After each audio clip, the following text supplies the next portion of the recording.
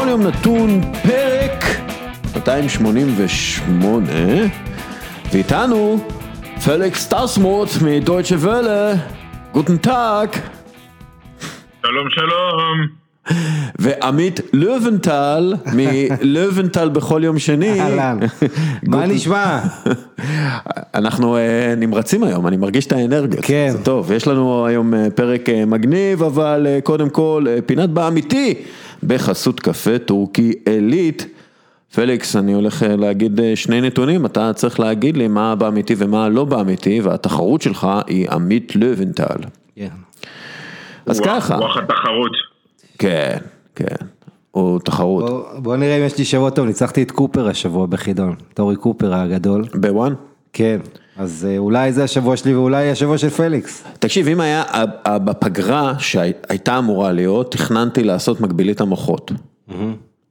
של כדורגל, אבל שאלות קשות. כן, עושים את זה באנגליה, ראיתי. כן, אבל שאלות קשות, לא באמיתי. אבל זה, אין פגרה. אבל בכל מקרה, ככה, הנתון הראשון, רודי פלר הוא השחקן היחיד בכל הזמנים שהופיע בשלושה גמרי מונדיאל רצופים, זה הנתון הראשון. רודי פלר הוא השחקן היחיד בכל הזמנים שהופיע בשלושה גמרי מונדיאל רצופים. הנתון השני, קפו, הוא השחקן היחיד בכל הזמנים שהופיע בשלושה גמרי מונדיאלים רצופים. אני חוזר, קפו, הוא השחקן היחיד בכל הזמנים שהופיע בשלושה גמרי מונדיאלים רצופים. מה באמיתי ומה לא באמיתי? פליקס. אני רוצה להגיד איכשהו, לא יודע למה, יש לנו, בגלל שאני נער שנות ה-90, המונדיאל הראשון שאני זוכר הוא 94, אני לא זוכר אם קפו שיחק שם, אבל איכשהו מצלצל לי 94, 98, 2002, ולכן אני אלך על קפו, פלר מחוץ למשחק שלי, אני באמת שלא יודע, זה למה אני אלך על קפו. אוקיי, לוונטל? יש פה שאלה מכשילה. אהבתי. כאילו אתה אומר, בגלל שזה זה, אז זה פלר. יש פה, אבל אני אלך על פלר. פליקס צודק. כן.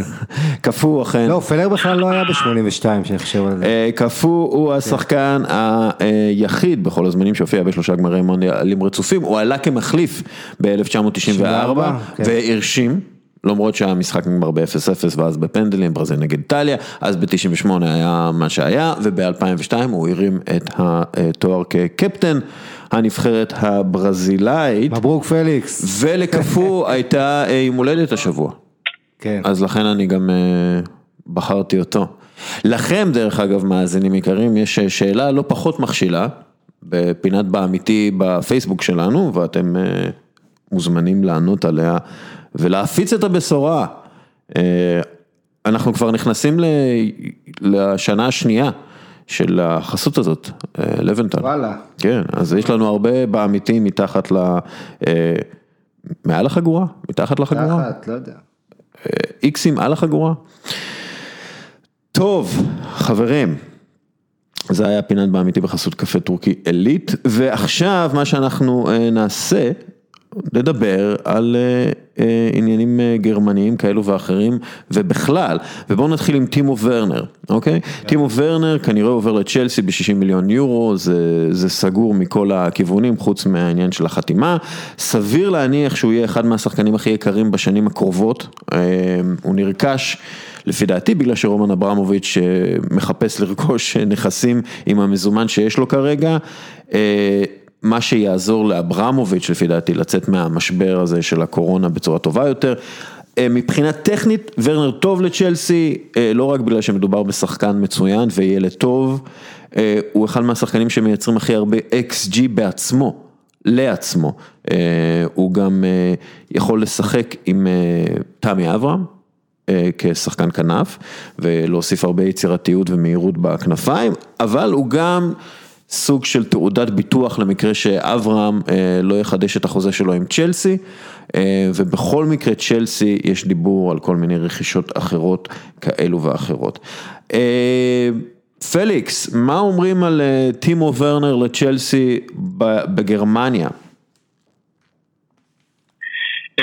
עקרונית זה מעבר שמדברים עליו פה די הרבה, לא חושב אני חושב שהמועדון לא היה צפוי, אבל בסך הכל העובדה שהוא הולך לעזוב את הבונדסליגה ולשחק במקום אחר הייתה די צפויה, זאת אומרת זה לא תפס אף אחד פה בהפתעה, פשוט אנשים פה עם כל אתה יודע, היו את הדיווחים האלה שטימו ורנר ויורגן קלופ דיברו בסקייפ וכל זה, היה דיבורים על זה שהוא, מה זה היה דיבורים? זה לא היה דיבור, הוא אמר מפורשות שליברפול זאת קבוצה שמעניינת אותו, ולכן היעד עצמו בא לכולם טיפה בהפתעה, אבל מבחינת המעבר של טימו ורנר אני לא חושב שיש איזושהי הפתעה לגבי זה, יש לו עונה פסיכית לגמרי ברדבול, היכולת שהוא מפגין, האופן שבו הוא שיפר את המשחק שלו בשנים שלו בלייפציג, ואיך שהוא הפך באמת לשחקן מוביל שם, ולשחקן מוביל בבונדסליגה באופן כללי, שנותן לא רק נראה מרשים, אלא גם נותן את המספרים, יש התפתחות מקצועית יוצאת מגדר הרגיל, ויהיה מעניין לראות איך הוא הולך להתפתח פיזית בפרמייר ליג, כי אני חושב שאין ספק שאת המהירות יש לו, את קור הרוח יש לו, את הפינישינג יש לו, אני חושב שהממד הפיזי שלו עוד טיפה טעון שיפור, וזה ממד שבטח בפרמייר ליג, בטח עם הבלמים שמסתובבים שם שנראים כפול 3 יותר גדול ממני, ואני גם לא בן אדם קטן בעצמי, אז אני מתאר לעצמי שזה ממד שהוא עוד יצטרך להבין איך הוא מסתדר איתו.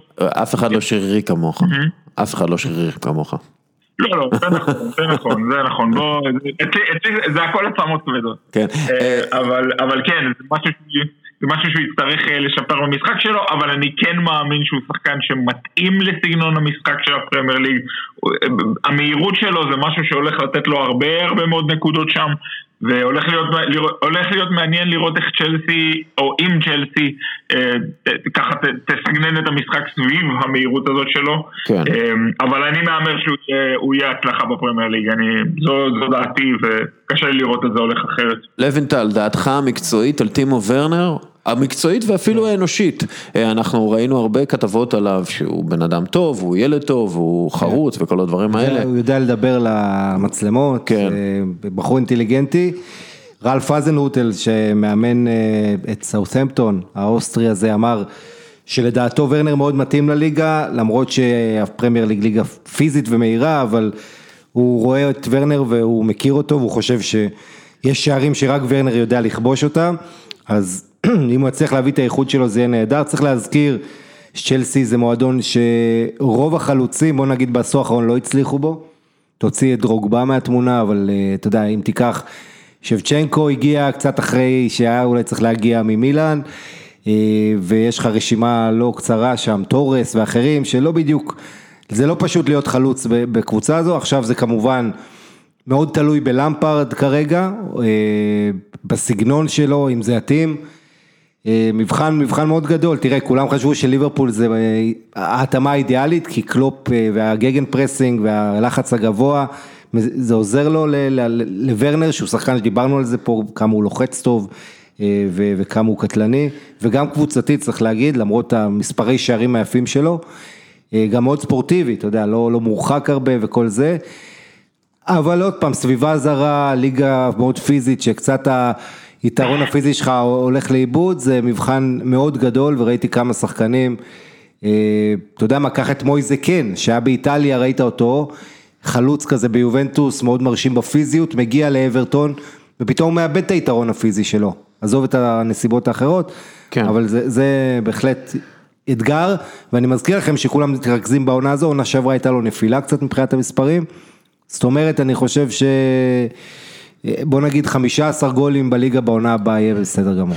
צריך להזכיר שוורנר לא עבר לליברפול בגלל סיבות פיננסיות בעיקר, ויורגן קלופ דיבר עם סקאי בגרמניה ואמר, יש הרבה שחקנים מאוד טובים על הפלנטה, טימו ורנר שחקן נהדר, קאי הווארץ הוא שחקן גדול, אבל זמן נכון, הזדמנות, הכל צריך להתחבר כאן, לפני 6-7 שבועות לא ידענו אם נשחק כדורגל השנה בכלל, אם לא היינו משחקים בחצי השני של העונה, היינו חושבים, אוקיי, מתי נוכל לשחק כדורגל שוב, ועכשיו זה מתחיל ממש עוד מעט, אנחנו מתנהגים כאילו הכל רגוע, הכל לא רגוע, אנחנו נשתמש בפרצה הזאת כדי לשחק כדורגל, כל השאר נחכה לרגע שזה יקרה. אנחנו לא יכולים להעמיד פנים שהכל הולך להיות בסדר בעתיד, כרגע כל המועדונים מפסידים כסף, בלי צופים, אנחנו צריכים להחזיר כספי מינויים, וכנראה שלא נמכור בעתיד, לפחות 10-15 משחקים ראשונים בעונה הבאה, תאי הצפייה גם יהיו ריקים, לזה יהיה השפעה על שותפים ודברים אחרים, לדבר על שחקנים, על דברים כמו ויתור על משכורות, ואז לרכוש שחקן ב-50-60 מיליון לירות סטרלינג,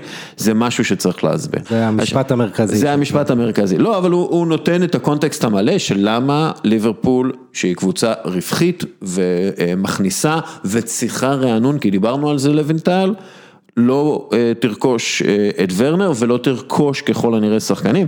אני מסכים איתו לגמרי, אתה יודע, הדבר הכי חשוב במועדון כדורגל זה ההרמוניה הזאת שיש לך בקבוצה, שגם שחקנים ואחד הסודות להצלחה של ליברפול שלא מדברים עליה מספיק זה הרמה הגבוהה באימונים, וזה ששחקני הספסל מרגישים שייכים ומעודדים את אלה שפותחים על חשבונם, זה דבר נהדר, אבל שוב, ברגע שאתה לא נוגע להם בכיס, אומר המצב קשה, ואז שופך 50 מיליון פאונד על שחקן מבחוץ, זה נראה לא טוב, אלא אם כן, אתה מוכר מישהו, מי שיש לך, וצריך להבין. אגב, ליברפול באופן כללי, מצליחה מאוד, מבלי הוצאות נטו גדולות בכלל, ברייטון, וולפס, וסטהאם, בורנמות', אסטון וילה, ווטפורד, לסטר סיטי, ניוקאסל, כולן הוציאו יותר מליברפול בחמש העונות האחרונות מבחינת הוצאות נטו על רכש. מעניין אותי, אבל צריך להגיד מילה רגע. פליקס, מעניין אותי מה אומרים על הגישה הזאת של קלופ בגרמניה, או שאתה יודע, הם אומרים, מה, זה דמעות תנין, מה, ליברפול קבוצה עשירה מאוד, מה הם מתבחיינים עכשיו? כן, זה נכון, אני חושב שבאופן כללי כל הדיון סביב האלמנט הפיננסי בכדורגל זה באמת משהו ש... פליקס? אנחנו... בדיבורים על כל מיני רפורמות פיננסיות. פליקס, שנייה.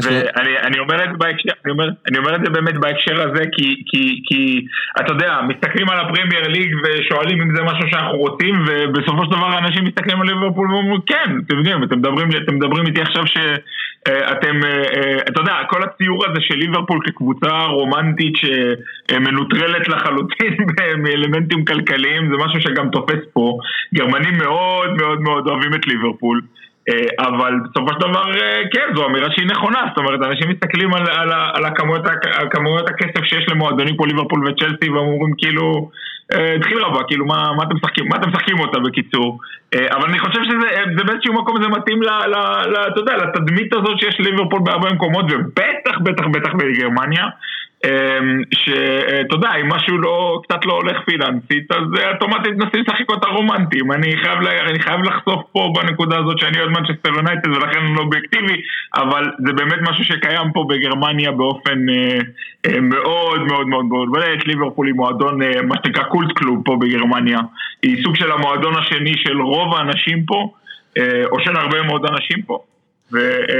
ואני חושב שזה, אתה יודע, בסופו של דבר הם המשיכו ליהנות מהיתרון הזה עם או בלי קלופ, הם המשיכו ליהנות מהתדמית הזאת עם או בלי ורנר, אבל כן, הנקודה שלך היא נכונה לחלוטין. לוינטל, מה רצית? צריך להגיד שליברפול היו לה שחקנים גרמניים קצת, כמו דידי אמן וסיגי, אני חושב, היו קצת גרמנים, מה שלא היה ביונייטד, ביונייטד עד שוויינשטייגר לא היה אף גרמני, אבל... אני חושב שלגבי ורנר, כדאי לשים לב, אנחנו עוד לא סיימנו את העונה בבונדסליגה, מאוד מעניינתי לראות במה שנשאר, האליפות של ביירן כבר סגורה, אבל הקרב הליגת האלופות, איך זה השפיע על לייפציג, כשאתה יודע שוורנר כנראה עוזב, והראש שלו לא לגמרי במועדון, כשאתה יודע שאופמקאנו, שהורחק במחזור האחרון, במחצית הראשונה מול פאדרבון, גם הוא הראש שלו במעברים, זאת אומרת, יש הרבה חוסר שקט, לייפציג, דיברנו על זה בשנים האחרונות, על ההשקעה הגדולה של רדבול שם, שזה לא בדיוק לפי הספר בגרמניה, והחובות, והם צריכים סוף סוף לחסות את ה100 מיליון יורו ההשקעה הזאת. אז עכשיו המחירות של שחקנים שהם פרוספקטים אדירים, זה הדרך אתה יודע, לאזן כן, לדאוג למאזנים, למאזני רווח הפסד, אבל יש פה שאלה ספורטיבית גם, אנחנו זוכרים מה קרה כשאייקס ידע כבר שהוא עובר לביירן מינכן, איך זה השפיע אז על סיום העונה של... לברקוזן. כן, לברקוזן, נכון.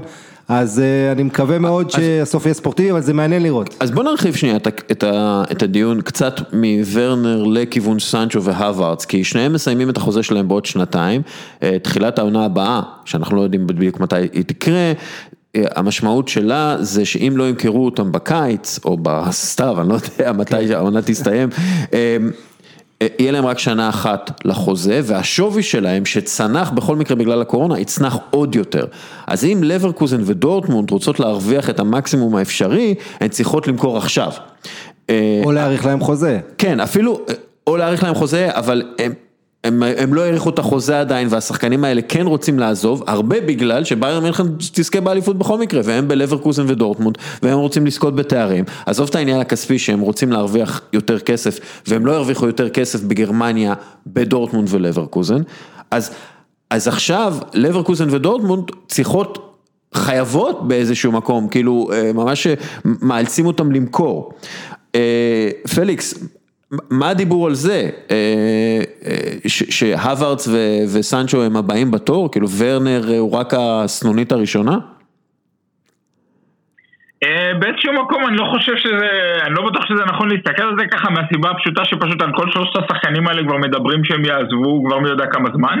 אני כן חושב שלברקוזן בפוזיציה קצת יותר טובה, וגם דורטמונד אגב, בפוזיציה קצת יותר טובה מרד בול, אתמול לפני, שלשום זה היה כבר, לפני חצי הגמר של ה-DFB פוקל של הגביע, רודי פולר דיבר על המנהל המקצועי של לברקוזן, כל הסיפור הזה של אברץ ואיך מתנהלים עם זה ומה הפוזיציה שלהם, והוא אמר שמבחינתנו אנחנו כמובן נשמח אם הוא יישאר, והוא אמר מפורשות, הפוזיציה שלנו, הוא גם השווה את זה לסיפור עם ורנר, הוא אמר הפוזיציה שלנו באמת נמצאת במקום טוב, ואנחנו באמת נדבר עם קאי בתנאים שלנו. צריך גם להגיד שבניגוד לוורנר, אברץ עדיין לא הביע איזה אספירציות גדולות לעזוב ובאופן פומבי.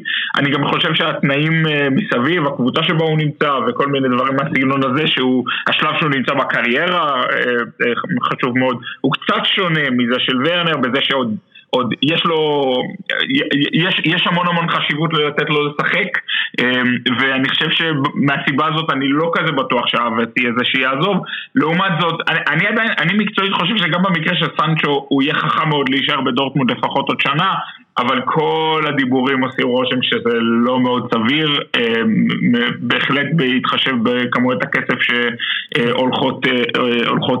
שמדוברות בהקשר שלו.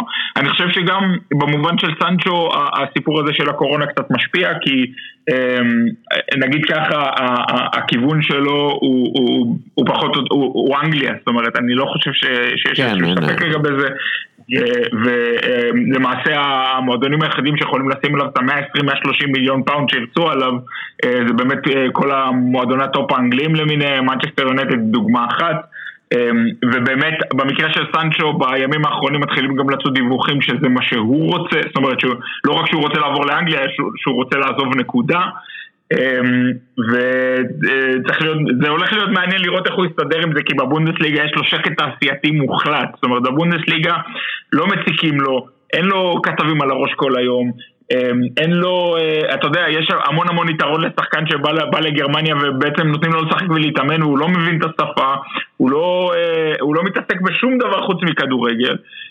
עכשיו הוא הולך לחזור הביתה לסיר הלחץ של הפרמייר ליג, לסיר הלחץ של מנצ'סטר יונייטד, וזה הולך להיות מבחן מנטלי לא פחות ממקצועי עבורו, כי ג'יידון סנצ'ו הוא שחקן שיש לו, מה שיש לו ברגליים זה באמת יכולת בלתי רגילה. זאת אומרת, אני לפעמים הייתי במגרש, ראיתי אותו עושה דברים, ואתה יודע, לקחתי צעד אחורה וכזה אמרתי מה לזה קורה פה, וזה לדעתי המבחן העיקרי שלו הולך להיות. אבל אני חושב שבמקרה של סנצ'ו העזיבה שלו היא קצת יותר ברורה מאשר של האברץ. כן, אני גם חושב שסנצ'ו נכון למכור אותו בעונת שיא כזאת, אתה יכול להוציא, נכון שיש את משבר הקורונה וזה קצת מוריד את שווי בשוק השחקנים, עדיין מאוד יכול להיות עונה הבאה בדורטמונד שהוא נפצע או שהוא יורד, אתה יודע, קצת יעלה לו לפה, זה קורה הרבה פעמים. תראה את טימו ורנר אחרי העונה שעברה שהייתה לו ירידה, הוא חוזר לעצמו, לא בטוח בכלל שתקבל את הכמויות האלה, גם את היכולת באותה עקביות בעונה הבאה. וראינו אגב שהוא חזר מהקורונה, שהיה לו איזה שבוע קצת של אוברווייט, זאת אומרת, יש חשש, אמר עליו אמרה צ'אן שהוא צריך להתבגר עוד, היו לו כמה תקריות שהוא יפר הנחיות, או שלוסיאן פאבר המאמן לא יצטרך להשתלט עליו, ועוד פאבר זה מאמן, זה לא מוריניו, כן? זה מאמן נחמד שבא לקראת הצעירים ויודע לעבוד עם צעירים, כך שאתה יודע, אתה שם אותו במסגרת באנגליה, לא חושב שהכל ילך חלק, אבל מבחינת דורטמונד יש פה הזדמנות למכור אותו כשהוא באמת בסי, בטווח ה-120, באזור הזה של 120 מיליון, מנצ'סטר יונייטד זה היעד לפי כל האינדיקציות. לגבי קאי האוורץ צריך לזכור גם שעוד משהו, סנצ'ו כמה שהוא טוב וכמה שהוא נהדר, הוא עדיין שחקן צעיר, הוא לא קרוב אפילו למעמד של סמל, אתה יודע, מרקו רויס כזה, או הומלס או אחרים במועדון.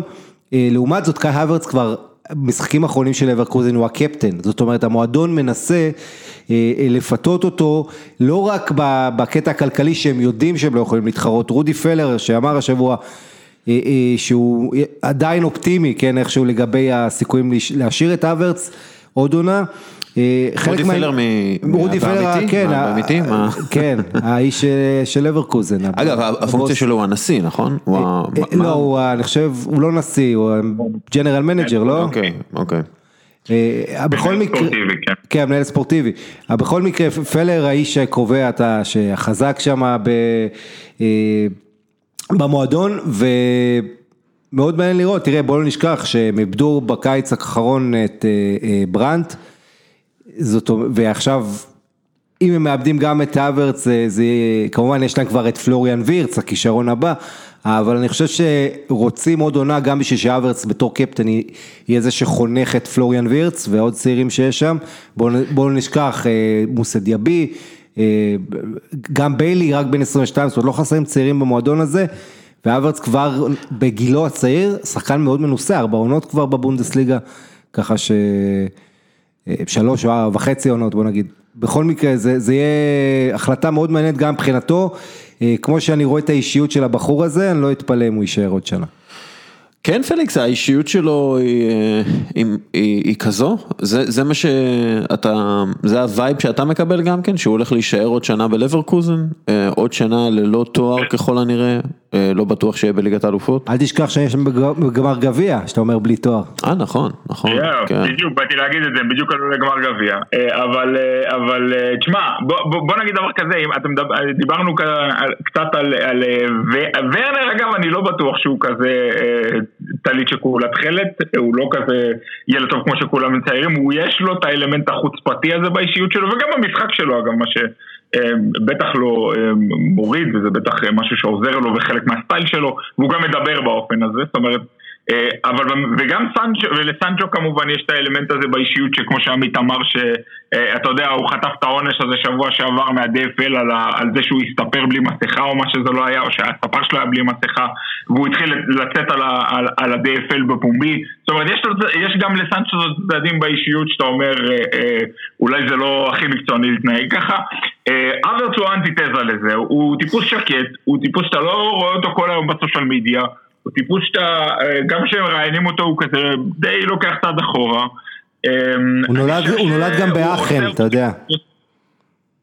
מה זה? הוא נולד וגדל באחן, בואו לא נשכח, אתה יודע, באזור שם קרוב לגבול עם הולנד, אחן העיירה ככה, זה לא עיר ככה בתעשייתית. כן, אבל רוב הכדורגלנים גדלו במקומות, הגרמנים גדלו במקומות קטנים יחסית. נכון, אבל אחן זה בטח לא כפר, אבל עם כל זה אני חושב שהאוורץ יש לו אלמנט באישיות שהוא עושה רושם, כן, אתה יודע, אנחנו לא מכירים אותו אישית, אבל הוא עושה רושם של בן אדם הרבה יותר שקול, ובן אדם שהרבה יותר מבין למרות גילו הצעיר מה הוא רוצה ומה נכון לעשות, הוא הרבה יותר שקט והרבה יותר מופנע מהשניים האחרים, והוא גם עושה רושם של הרבה יותר בוגר באישיות מהשניים האחרים, ואני חושב שזה שני אלמנטים שנורא חשובים, בטח לשחקן בתפקיד שלו במגרש, ובטח, אתה יודע, לבן אדם שהוא בשלב שהוא נמצא בו בקריירה, ואני כן חושב שזה גם ישפיע על קבלת ההחלטות שלו, אני כן מאמין שנראה אותו נשאר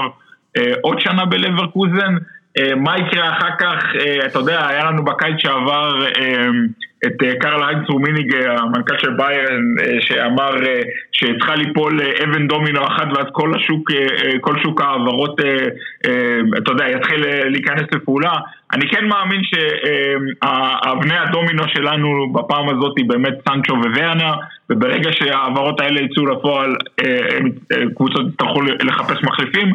אני אישית עדיין לא סוגר את האופציה שהיעד הבא של קאי האוורץ תהיה ברוסיה דורטמונד, אם סנצ'ו עוזב, אבל צריך להיות, זה הולך להיות מעניין בקיץ הזה, זה הולך להיות מאוד מאוד מעניין בעברות. אז אתה יודע מה, זה לוקח אותנו לשיחה על ביירן מינכן, כי תראה, עם הנזי, פליק הם כיפים, ויש את אלפונסו דייביס, וסרג' גנברי, קימיך, והם כנראה יהיה את לירוי סאנה, והם יהיו כיפים עוד יותר, צעירים, כדורגל נפלא, אבל אין הרבה סיכויים לקבוצות האחרות, כלומר, הם לא מתקרבות אליהן בכלל, והם היו במקום השביעי בחורף, ביירן, והיריבות לא ניצלו את זה, והשחקנים הגדולים של היריבות רואים את זה, ולא ממש מתלהבים מכך שבמקסימום של היכולת שלהם הם יהיו מקום שני, ובשנים הקרובות לא נראה בכלל שמישהו מתקרב לביירן מינכן.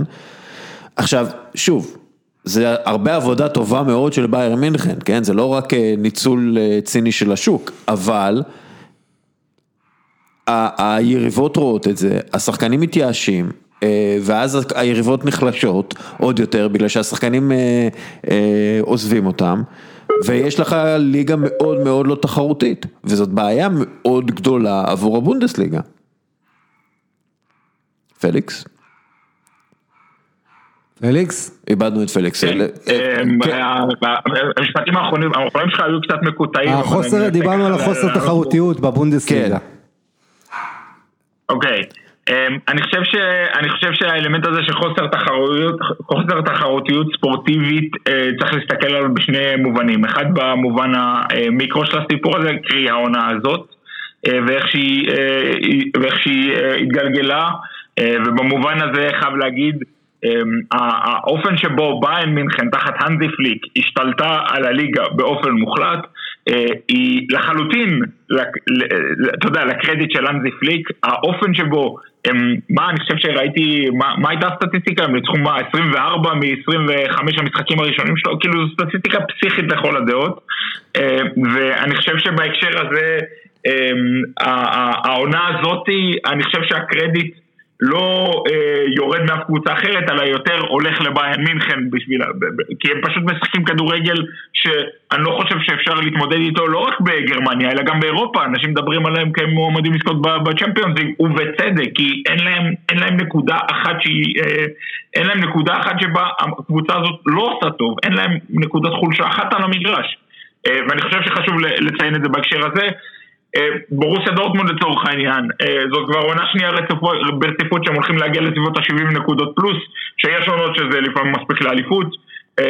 העונה שעברה של ברוסיה דורטמונד זאת שעברה מספר לא מבוטל של שיאים של המועדון, או התקרבה לשיאים בערכים אחרים, ככה שאני לא חושב שזה נכון להגיד שבאופן כללי הקבוצות האחרות לא עושות העבודה שלהם. אני כן חושב שאם ניקח את ברוסיה דורטמונד כדוגמה, האופן שבו המועדון מיתג את עצמו, אחד כאיזשהו, אתה יודע, הזכרתי את זה בהקשר של ליברפול, אבל זה נכון גם לדורטמונד, מיתגו את עצמם כסוג של הקבוצה השנייה של כולם מחוץ לגרמניה, ולא מעט גם בתוך גרמניה, במובן הרומנטי של הסיפור, ובנוסף כמועדון שנותן הזדמנויות לשחקנים צעירים ומוכשרים, אתה יודע, גם בליגה וגם בליגת האלופות. זה איזשהו פול מאוד מאוד רציני לצורך העניין לשחקנים כמו אברט, לצורך העניין שהוא יודע שהוא, לצורך העניין אברט יודע עכשיו שאם הוא יעבור לדורטמונד הוא לא יגמור על הספסל כמו שהוא יכול לגמור בצ'לסי או בריאל מדריד, וזה אני חושב פול מאוד מאוד מאוד רציני,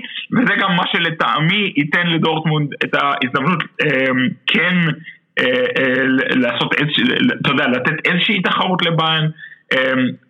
אם נסתכל על הסיפור הזה במקרו, כמובן שזה לא נראה טוב, כמובן שזה לא משהו שאנשים פה רוצים, אבל חשוב להגיד דבר נורא נורא פשוט, הבונדסליגה והכדורגל הגרמני בכלל, יש בהם הרבה מאוד אספקטים אחרים שלא קשורים רק למאבק האליפות, שהם משתנים כל הזמן, אם זה יורדות ועולות, אם זה קבוצות שמשחקות בליגת האלופות ובליגה האירופית, ואלו אלמנטים שמסתכלים עליהם פה בגרמניה ואומרים, אוקיי, מאבק האליפות זה אלמנט אחד מתוך הרבה שיש בתוך ליגה. נכון, אבל... וחשוב להסתכל על זה גם בהקשר. כן, אבל פליקס, אם כל שנה ביירן מינכן תזכה באליפות, בסופו של דבר זה פוגע במעמד של הבונדסליגה באירופה ובעולם, ותראה, בסוף, מה שמעניין זה מי תזכה באליפות, אוקיי? סבבה שיש מאבקי ירידה ומאבקים על הליגה האירופאית, אבל...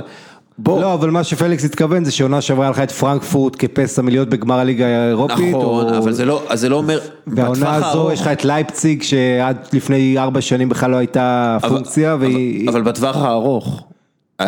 אנחנו היום במצב, דרך אגב, ארסן ונגר דיבר על זה, גם ברדלנו. הוא אמר, כדורגל יותר מדי צפוי, בלי תקרות שכר, בלי הגבלה על הוצאות, אין סיכוי לתחרות הוגנת. זה ארסן ונגר אומר לאתלטיק, בטח כשיש מדינות שמתחרות, ואני אומר, אני מוסיף, זה נכון, בטח ובטח כשיש מדינות שמתחרות נגד אנשים פרטיים, או מועדוני חברים, או, כן, יש לך את, עכשיו ערב הסעודית, או אולי, כן, אולי לא, עכשיו, אבו דאבי, קטר עניינים, מתחרות נגד מועדון כמו ביירן מינכן, שהוא מועדון חברים, אז ביירן מינכן צריכה לשאוב את כל המשאבים שיש לה, שיכולה להשיג מגרמניה, על חשבון הקבוצות האחרות בגרמניה, בשביל להתחרות נגד הקבוצות האלה בערב הסעודית. ולא רק בגרמניה.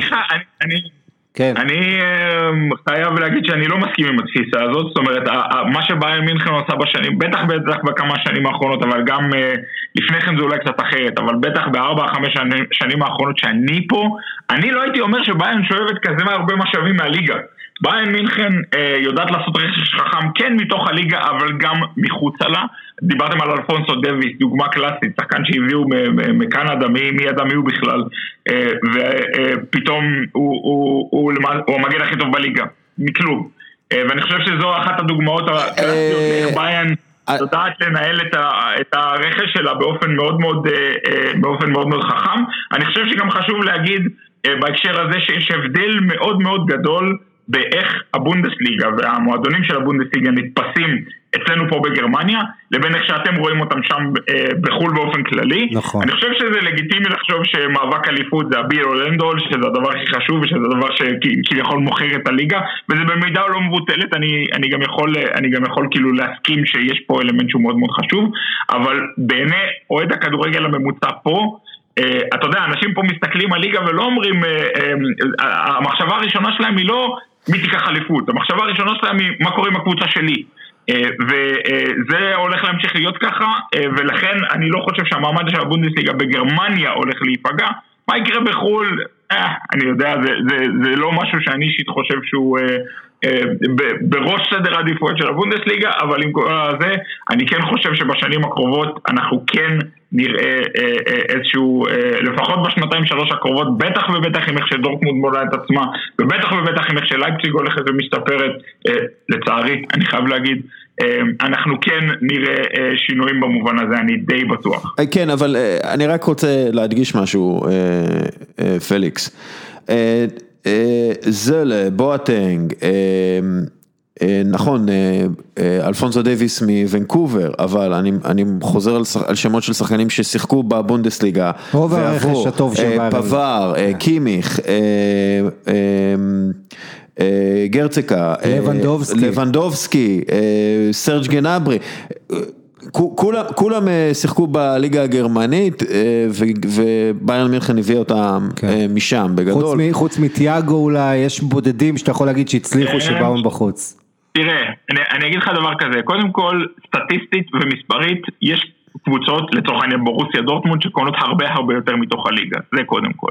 דבר שני, ומה שחשוב להגיד בהקשר הזה, זה שחלק לא מבוטל מהשחקנים שציינת שיחקו במועדונים שבכלל לא שיחקו בבונדסליגה. יוז'ו קימיץ' שראינו אותו לא שיחק בבונדסליגה, פאברד בדיוק ירד ליגה עם שטוטגרט, אז אני לא כזה בטוח בסדר, הבונדסליגה הוא הכדורגל הגרמני. זאת אומרת הרבה על החלשת הליגה, ואני גם חשוב להגיד בהקשר הזה, ביירן מינכן, נגיד ככה, העברה האחרונה שאני זוכר של ביירן מינכן, שנקלטה מתוך הליגה, והשחקן בסופו של דבר נקבר בספסל, ובסופו של דבר לא ראו מי איתו ומה איתו, זה מריו גוטצה.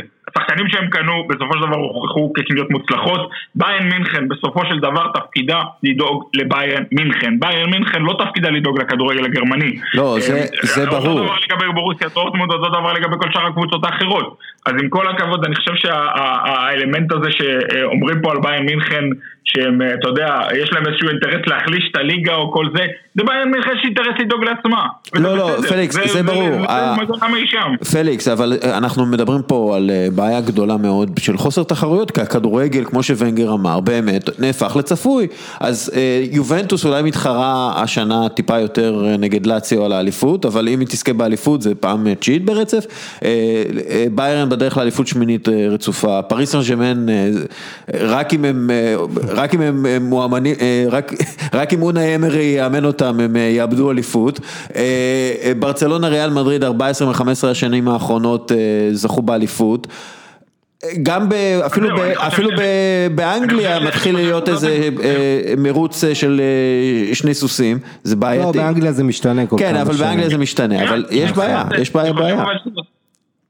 אני חושב שזאת נקודה מאוד מאוד חשובה, כי האופן שבו ביירן מינכן השתלטה על הליגה בשמונה העונות האחרונות לא מתקיימת בחלל ריק, היא מתקיימת באמת במציאות שבה הכדורגל האירופי באופן כללי הולך לכיוון הזה. זה קשור הרבה אתה יודע, הכנסות באופן קבוע מליגת האלופות וחשיפה להרבה יותר אנשים באמצעות כדורגל אירופי וכל מיני דברים כאלה, אבל בסופו של דבר זו מציאות שיש בכדורגל האירופאי באופן כללי. אני חושב שזה גם אגב מה שגורם ל-DFL לצורך העניין, שמנהלת את הליגה וכביכול זאת שמשווקת אותה גם בחול וגם בגרמניה, להיות קצת יותר, איך נקרא לזה, laid back לגבי הסיפור הזה של האליפויות של ביירן מינכן. ואני חושב שבקונטקסט של הכדורגל האירופי באופן כללי, באופן, אתה יודע, באופן מקרו ולא רק על מאבק האליפות, אני חושב שהכדורגל הגרמני לא נמצא בכזה מצב רע, אבל כן, אני כן הייתי חושב שאנחנו נראה שינויים בתחום הזה בשנים הקרובות. יש לנו כבר תוכנית של ה-DFB שמדברת על כל מיני דברים שמתחילים להזכיר, אתה יודע, אלמנטים סוציאליסטיים בכדורגל שמי היה מאמין, אבל זה כרגע בגדר דיבורים. כמובן שרומיניגה ושאר החבר'ה מביירן כבר התחילו לפמפם ציטוטים נגד ה-DFB בתקשורת בגלל זה, אבל הולך להיות מעניין איך זה יתפתח, בטח ובטח בתקופת פוסט קורונה. אוקיי, דרך אגב, אופנהיים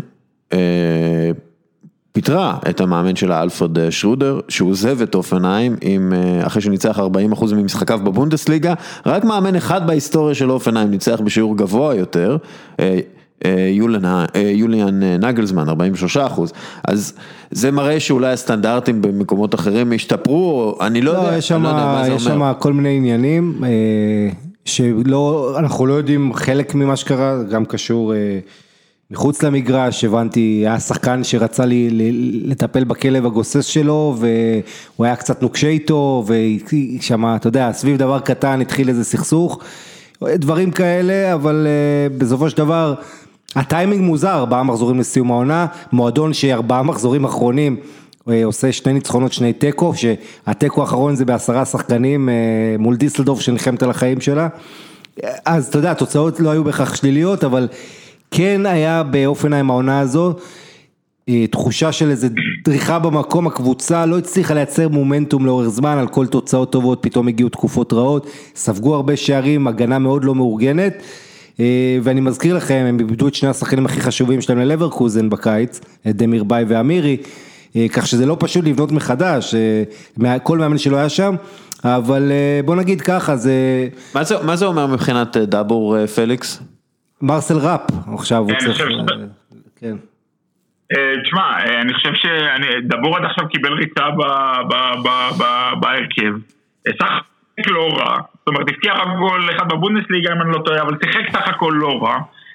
אני חושב שבאופן מאוד מאוד טבעי אחרי התקופה שהייתה לו בסביליה לוקח לו קצת זמן להתרגל איך שדברים עובדים פה וזה בסדר.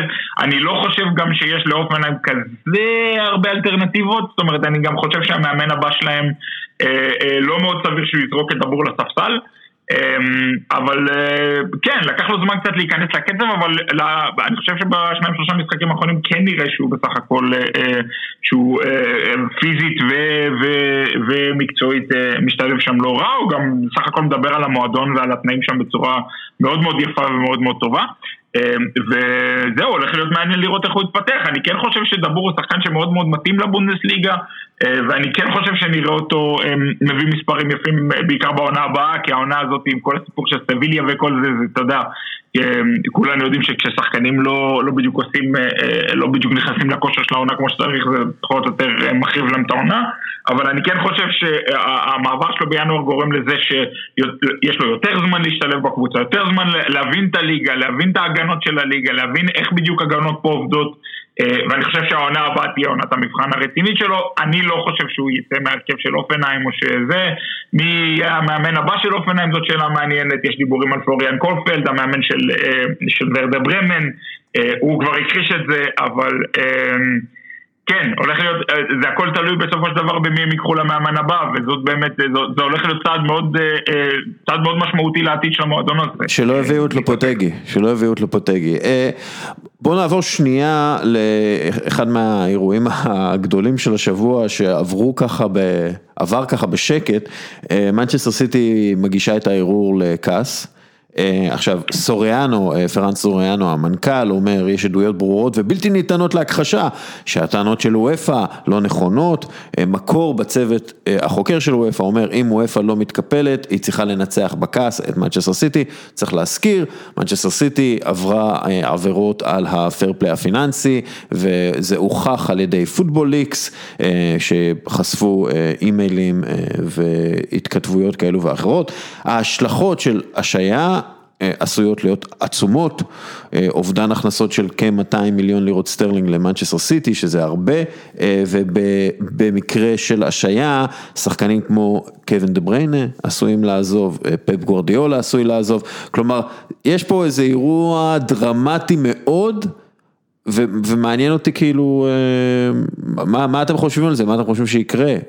לבנטל. אני חושב שהעונש שלהם, קשה להאמין שיבוטל, למרות שיש לסיטי בסך הכל טענות הגיוניות, בוא נגיד לגבי איך שהושג הראיות ומה המשמעות שלהם, ועד כמה חלק מהתמונה, התמונה המלאה הוצג וכל זה, אני חושב שעדיין הם יקבלו עונש של השעיה מעונה אחת, זה אומר העונה הבאה, כך שמי שצריך מקום חמישי העונה בפרמייר ליג, אולי שפילד יונייטד, תגיע לליגת האלופות, אבל כן, מבחינת סיטי זה מכה, בואו לא נשכח, מועדון שזה מה שחסר לו עכשיו, ליגת האלופות, כבר בגזרה המקומית, הם השיגו הכל, כולל טראבל בעונה שעברה, וכן, אתה לא יכול לחיות רק על אירופה, אבל אתה חייב את זה כאקסטרה, ואם דה בריינה אמר, שנתיים מחוץ לליגת האלופות זה באמת הרבה זמן, עונה אחת עוד אפשר אולי איכשהו להסתדר, אבל מאוד מעניין, ויכול להיות מאוד משפיע גם, כמו שאמרת, על העתיד של גוארדיולה. פליקס, יש דיבור, דרך אגב, דר שפיגל היה אחראי על חלק גדול מהחשיפות האלה. כן. כן, לחלוטין. זאת אומרת, זה סיפור לא קטן בגרמניה, אני חושב שגם בהקשר הזה של, אתה הזכרת את זה בחצי משפט קודם, שביירן מינכן או הרבה מאוד מועדונים פה הם עדיין מתפקדים בפונקציה של 50+1 ותחת חברים, ולהתחרות עם מדינות עשירות נפט, זה לא בדיוק הדבר הכי קל בעולם. אני חושב שבאמת זה הולך להיות מקרה שבעצם יכתיב את הטון בכל מה שקשור לפייננשל פייר פליי וכמה הוא שווה. אני חושב שאנחנו נראה את יואפה, נגיד דבר כזה, אני חושב שאחת הסיבות שיואפה באמת מתחילה קצת יותר לעשות דברים בכיוון הזה, היא כל הדיבורים שאנחנו שומעים על כל מיני התארגנויות בין מועדונים כאלה ואחרים שאולי מדברים על סופר ליג, אולי מדברים על פה, מדברים על שם. אני חושב שליואפה יש אינטרס להראות שהיא כן גוף מנהל שהוגן גם כלפי מועדונים אחרים, קטנים, גדולים וכו'.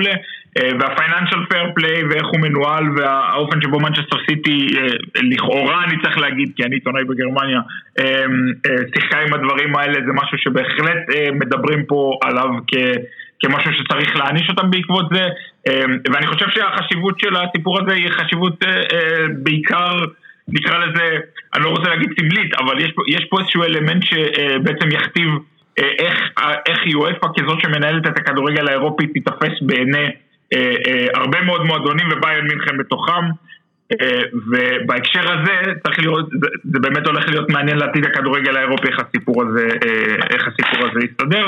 וכן, השפיגל כמובן, כל הפרויקט שלהם של הפוטבוליקס, עם כל החשיבות שאנחנו יודעים, ומעניין לראות לאן הסיפור הזה עוד ילך, כי הכמויות מסמכים וכמויות ראיות שהיו בפרויקט הזה ממש לא מסתכמות במנצ'סטר סיטי בלבד. בדיוק, פריס סן ז'רמן מקרה לא פחות חמור. שהן השלכות משפטיות אחרות. כן, פריס סן ז'רמן שמזריקים כסף משרד התיירות וכל הכספים של קטר, אם זה באמצעים שונים ומשונים, כולל, אתה יודע, אתה יכול להגיד ביין ספורטס וכל זה, כל מה שקשור לקטר, מעניין לראות איך זה, מה יהיה, אבל בוא נגיד עם מנצ'סטר סיטי, בוא לא נשכח שהפייר פליי הפיננסי בגלל הקורונה עכשיו ביטלו אותו לעונה הקרובה. לא ממש ביטלו אותו. לא, שמו אותו על הולד בוא נגיד, בגלל הבעיות עכשיו של כל המועדונים, אז בעיתוי הזה, שאלה אם זה ישפיע על המשפט. אני חושב שהסיפור פה בסופו של דבר, זה יכול להגיע לערכאות גבוהות יותר. כי יש פה בעיה חוקתית. בשום תעשייה אין דבר כזה שאומרים לבעלים של קבוצה פרטית שהוא אסור לו להשקיע כסף בקבוצה שלו או בחברה שלו. תחשוב על זה שלך יש פיצריה, הפיצריה מפסידה כסף. אבל זה מול האיחוד האירופי. נכון, אבל תחשוב על זה. אתה יש לך פיצריה, הפיצריה מפסידה כסף, אומרים לך אתה לא יכול להשקיע מכספים אחרים שיש לך. לא, אתה לא יכול, לא, אי אפשר, זה נגד הפייר פליי. קודם כל זה לא פייר פליי, כן? דבר ראשון. דבר שני, זה פוגע כל כך בתחרותיות, כי זה בעצם, ואנחנו ראינו את החוסר תחרותיות בליגות, לא רק בליגות הגדולות, גם בליגות הקטנות, זה פשוט מאפשר רק לעשירים, לקבוצות העשירות, כלומר לא רק למיליארדרים ולמיליונרים שבבעלות הקבוצות, לקבוצות המכניסות, זה מאפשר בעיקרון רק להן להוציא ולהשקיע בסגל שלהם, מעבר ליכולות כביכול הטבעיות שלהם. למה? כי הן אומרות, הנה, אנחנו עכשיו נקנה שחקן ב100 מיליון, נמכור שני שחקנים ב50 מיליון, הנה, זהו, אנחנו, הכל סבבה. דורטמונד לא יכולה לעשות את זה, שטוטגרד לא יכולה לעשות את זה, ופה יש חוסר איזון משווע. לכן, כל העניין הזה של התקרות שכר, שעכשיו מדברים על זה, וגם פיפא מזכירה את זה, תקרות יוקרה וכל הדברים, זה רגולציה הרבה יותר הגיונית לשימור התחרותיות בכדורגל האירופאי, ולשימור הקיימות של הכדורגל האירופאי. ויש עוד אנשים שאפשר לתת, אתה יודע, השעיה זה העונש הכי חמור, להשעות קבוצה, אתה יכול, כמו שעשו בזמנו, הגבלות על הסגל, דברים אחרים, אבל כן, תראה, יש פה עניין להשוות את זה לפיצריה קצת שונה, כי פה זה, כאילו יש, אתה יודע, רשות ויש לה מפעל, אתה לא חייב להשתתף במפעל, אבל אם אתה רוצה להשתתף בתחרויות אירופאיות, אז כאילו צריך לעמוד באיזשהם סטנדרטים, שזה, אתה יודע, יש עוד מקומות שאתה צריך אישורים וסטנדרטים בשביל להיכנס לאיזה קליקה. העניין הוא שיש פה שני עניינים נוספים, אחד זה קצת לראות לעצמך ברגל, להוציא את המועדון שיש לו את אחד, אולי את המאמן הכי טוב היום בעולם, כמה מהשחקנים הכי מלהיבים בעולם, מועדון שהיום נספר בקרב הגדולים, יש הבדל בין סיטי עכשיו, לאם היית עושה את זה לפני 7 שנים, עם רוביניו ושמוביניו, ושהם ניסו להפוך לקבוצה גדולה עכשיו, זה קצת, המפעל עצמו גם מפסיד מזה שסיטי לא תהיה שם, בוא נגיד ככה, אז צריך לזכור את זה. דבר שני, שוב, עצם הרשאה על זה שהודלף איזה מסמך, ולא חוקר מטעם בעצם הרשויות הרשמיות של וופא, הם אלה שחקרו והגיעו למידע, זה קצת בעייתי, כי פה ברור לך הרי שפריס סן ז'רמן עושה דברים לא פחות גרועים מסיטי, במובן של להפרות הפייר פליי הפיננסי. אגב, אני די בטוח שגם יובנטוס עושה דברים כאלה. היובנטוס שהם מלווים מהחברה 300 מיליון יורו. נכון, אז השאלה פה, איך אתה פועל בצורה אחידה, ולא רק נסמך על סמך כל מיני הדלפות, שכמובן שיש להם אינטרסים ברורים מאחוריהם. אני מזכיר לך ביירן מינכן, כשהם נפגשו עם מנצ'סטר סיטי בעונות האחרונות, היה מתח גדול, בביירן מאוד לא אהבו את סיטי ואת כל האופן שבו מועדון בלי מסורת, התעשרות חדשה, בעין עקומה, גם על צ'לסי בעבר הסתכלו ככה על ביירן. כן, אגב, לביירן אין בעיה לקחת כסף מהקטרים. פליקס, דעתך על זה, ואז נעבור הלאה? זהו, אני רוצה להגיד שני דברים בהקשר הזה, שאני חושב שמאוד חשוב להגיד עליהם. אני חושב שעמית נגע פה בנקודה ככה נכונה לגבי ההשוואה לבעלי עסק אחרים. אנחנו נמצאים באירופה. באירופה יש רגולציה על הרבה מאוד עסקים. יש הרבה מאוד חוקים, כן, גם חוקים כלכליים שמגבילים פעילות ונועדו, אתה יודע, ליצור איזושהי מציאות כלכלית שמתאימה לכולם. אז כן, גם בכדורגל זה ככה, ואני לא חושב שזה לכשעצמו כל כך בעייתי. במובן הזה אני רוצה להזכיר עוד משהו, אני יודע שזה לא כל כך פופולרי עם חברי הפאנל, אבל אנחנו מדברים על מועדונים שמקבלים הזרקות כסף בלי כלום. בשבועיים האחרונים אנחנו מקבלים כל מיני דיווחים לגבי המציאות הכלכלית בארבי לייפציג, וכמה עם כל הדיבורים על ההתנהלות החכמה והיפה שלהם, בסופו של דבר מדובר במועדון שמקבל הזרקות כסף מרדבול, ואנחנו מדברים על סכומים מאוד מאוד גדולים, על 100 מיליון יורו לפחות של חובות שהם נמצאים בהם. אולי זו הדרך היחידה להתמודד עם ביירן מינכן. הדרך הזאת של רדבול או של ארס וינדורס? רגע, שנייה. אנחנו מדברים פה על מציאות כלכלית לא בריאה, ואנחנו מדברים פה על אופנים לשמר את הכדורגל הגרמני כמו שהוא, ואז מצד שני בא מועדון שבעצם עיקם את כל החוקים, אני אגיד אפילו עבר עליהם, ובעצם לוקח כסף ממקור חיצוני, מה שאנחנו בסופו של דבר מנסים להימנע ממנו בכדורגל הגרמני. הם טוענים אגב שהם לקחו פשוט הלוואה מרדבול והם יחזירו אותה, אבל תחיל רבק. אופנהיים זו אולי לא דוגמה טובה, אבל לאפסקל אין תאגיד על שיזריק להם 100 מיליון כל 5 דקות. לוורדר ברמן אין תאגיד על שיזריק להם 100 מיליון כל 5 דקות. אז עם כל הכבוד, גם רדבול היא קבוצה או קונצרן שמאוד מאוד תורם ברמה, נקרא לזה ברמה הבינונית, כמובן שאין להם עדיין קבוצת על אירופאית כמו מנצ'סטר סיטי או פריס סן ז'רמן, אבל ברמה הבינונית, ברמה, נקרא לזה הרמה, כל מה שמתחת לפריס סן ז'רמן ומנצ'סטר סיטי, רדבול היא תאגיד שמאוד מאוד לא תורם לתחרות בכדורגל האירופי, ולמעשה אני אגיד שבהקשר של הכדורגל הגרמני, הוא אפילו הורס אותה לא מעט.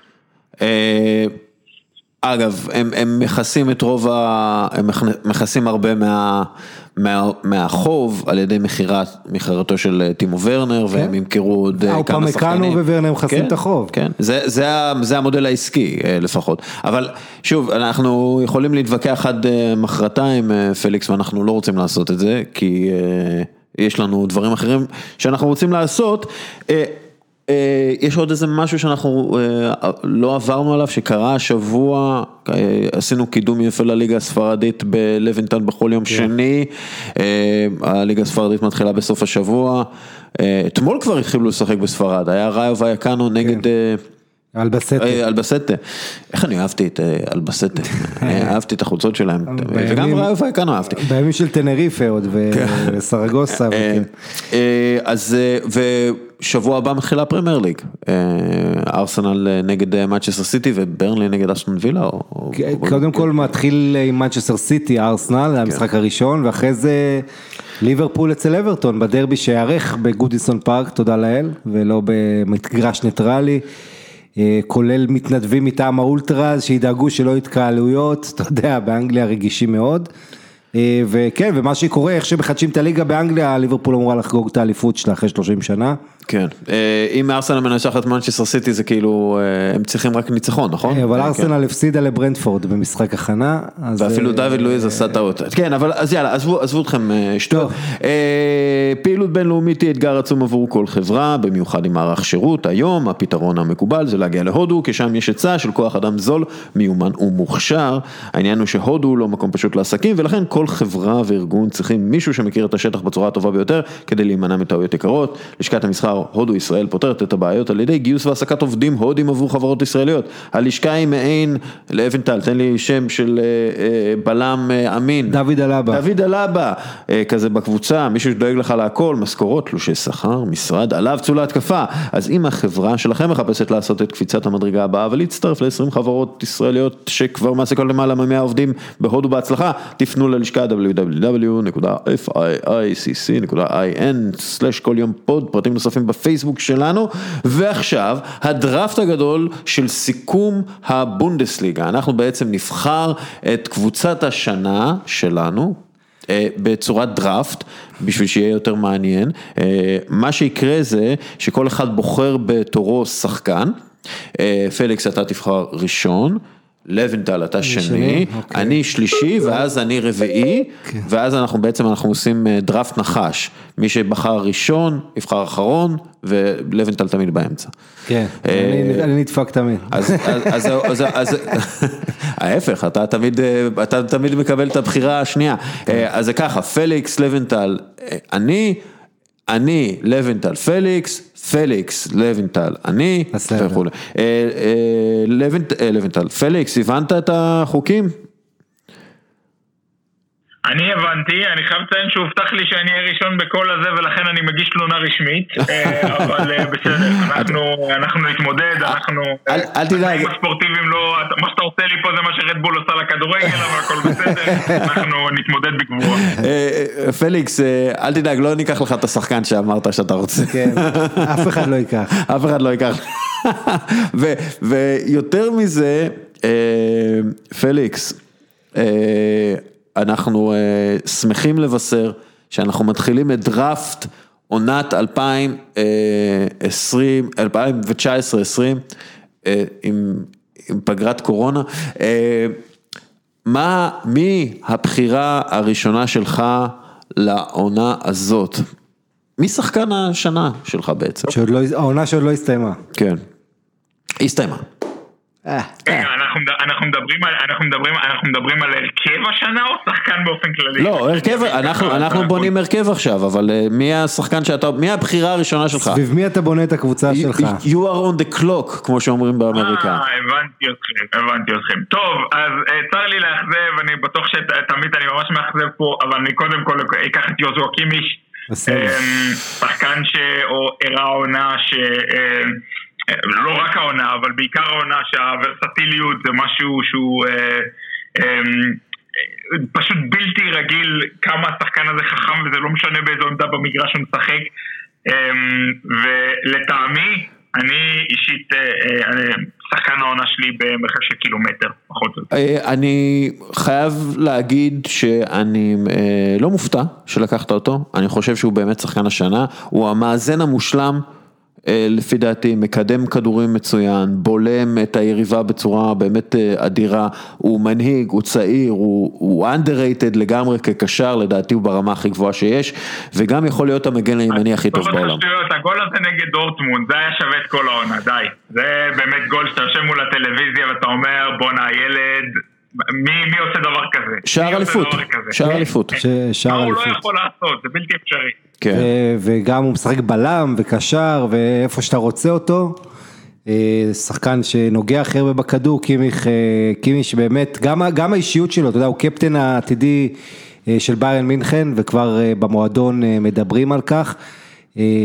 אתה יודע, לביירן היה את פיליפ לאם, קפטן כזה מאוד שקט, שלא היה מדבר הרבה, קימיש זה אחד שמאוד אוהב לדבר, לפעמים אגב, הוא קצת מגזים עם זה, שהוא יותר מדי עסוק בדיבורים עם השופט, זה משהו שלדעתי הוא צריך לשפר, אבל שחקן אדיר, ואני מצפה לראות אותו בנבחרת עוד שנים רבות וטובות, אז עכשיו תורי לבחור, וזה קשה לבחור, אבל אני חושב שג'יידון סנצ'ו, אני לא יכול להתעלם מעונה מפלצתית שלו, וזה נכון שהבונדסליגה יש כמה שחקנים שהמספרים שלהם באמת מפוצצים, לפחות 4 שאתה יכול ככה לזכור את זה, לבנדובסקי, מולר, סנצ'ו וורנר, אז אני לוקח את סנצ'ו בגלל שבגיל 20, השחקן הזה, הסטטיסטיקות שלו מדהימות, בעצם אם אתה לוקח מתחילת העונה שעברה, את כמות השערים שלו, ואנחנו מדברים על 30 שערים בשתי העונות האלה, או 31 שערים, מבין ילידי המילניום הנוכחי, בליגות הגדולות, אנחנו מדברים על באזור ה-30% מהשערים שהם כבשו, כל השחקנים אני מדבר בגיל הזה, כן, ילידי שנת 2000 ואילך, האיש פשוט מפלצת, וללא ספק ידבר הרבה שנים בטופ של הכדורגל, אם רק הברגים בראש יסתדרו לו. כן. טוב, חברים, תודה רבה. השארתם לי את השחקן הכי טוב של הבונדסליגה, לבנדובסקי. תגידו לי, מה, אתם נורמליים? האיש כבש, כובש כבר 5 שנים האחרונות בקצב של רונלדו ומסי.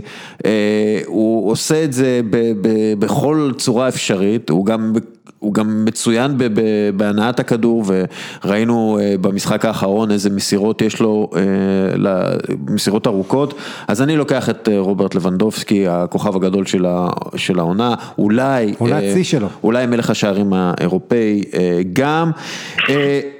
אני חייב להגיד שיחד עם קימיך, מי שהרשים אותי, וזה כבר הבחירה השנייה שלי והבחירה הרביעית בסך הכל, מי שהכי הרשים אותי בביירן מינכן יחד עם קימיך זה דוד אלאבה. ידעתי. דוד אלאבה ששיחק כמגן שמאלי, כקשר, כבלם, הוא התגלה כבלם מדהים.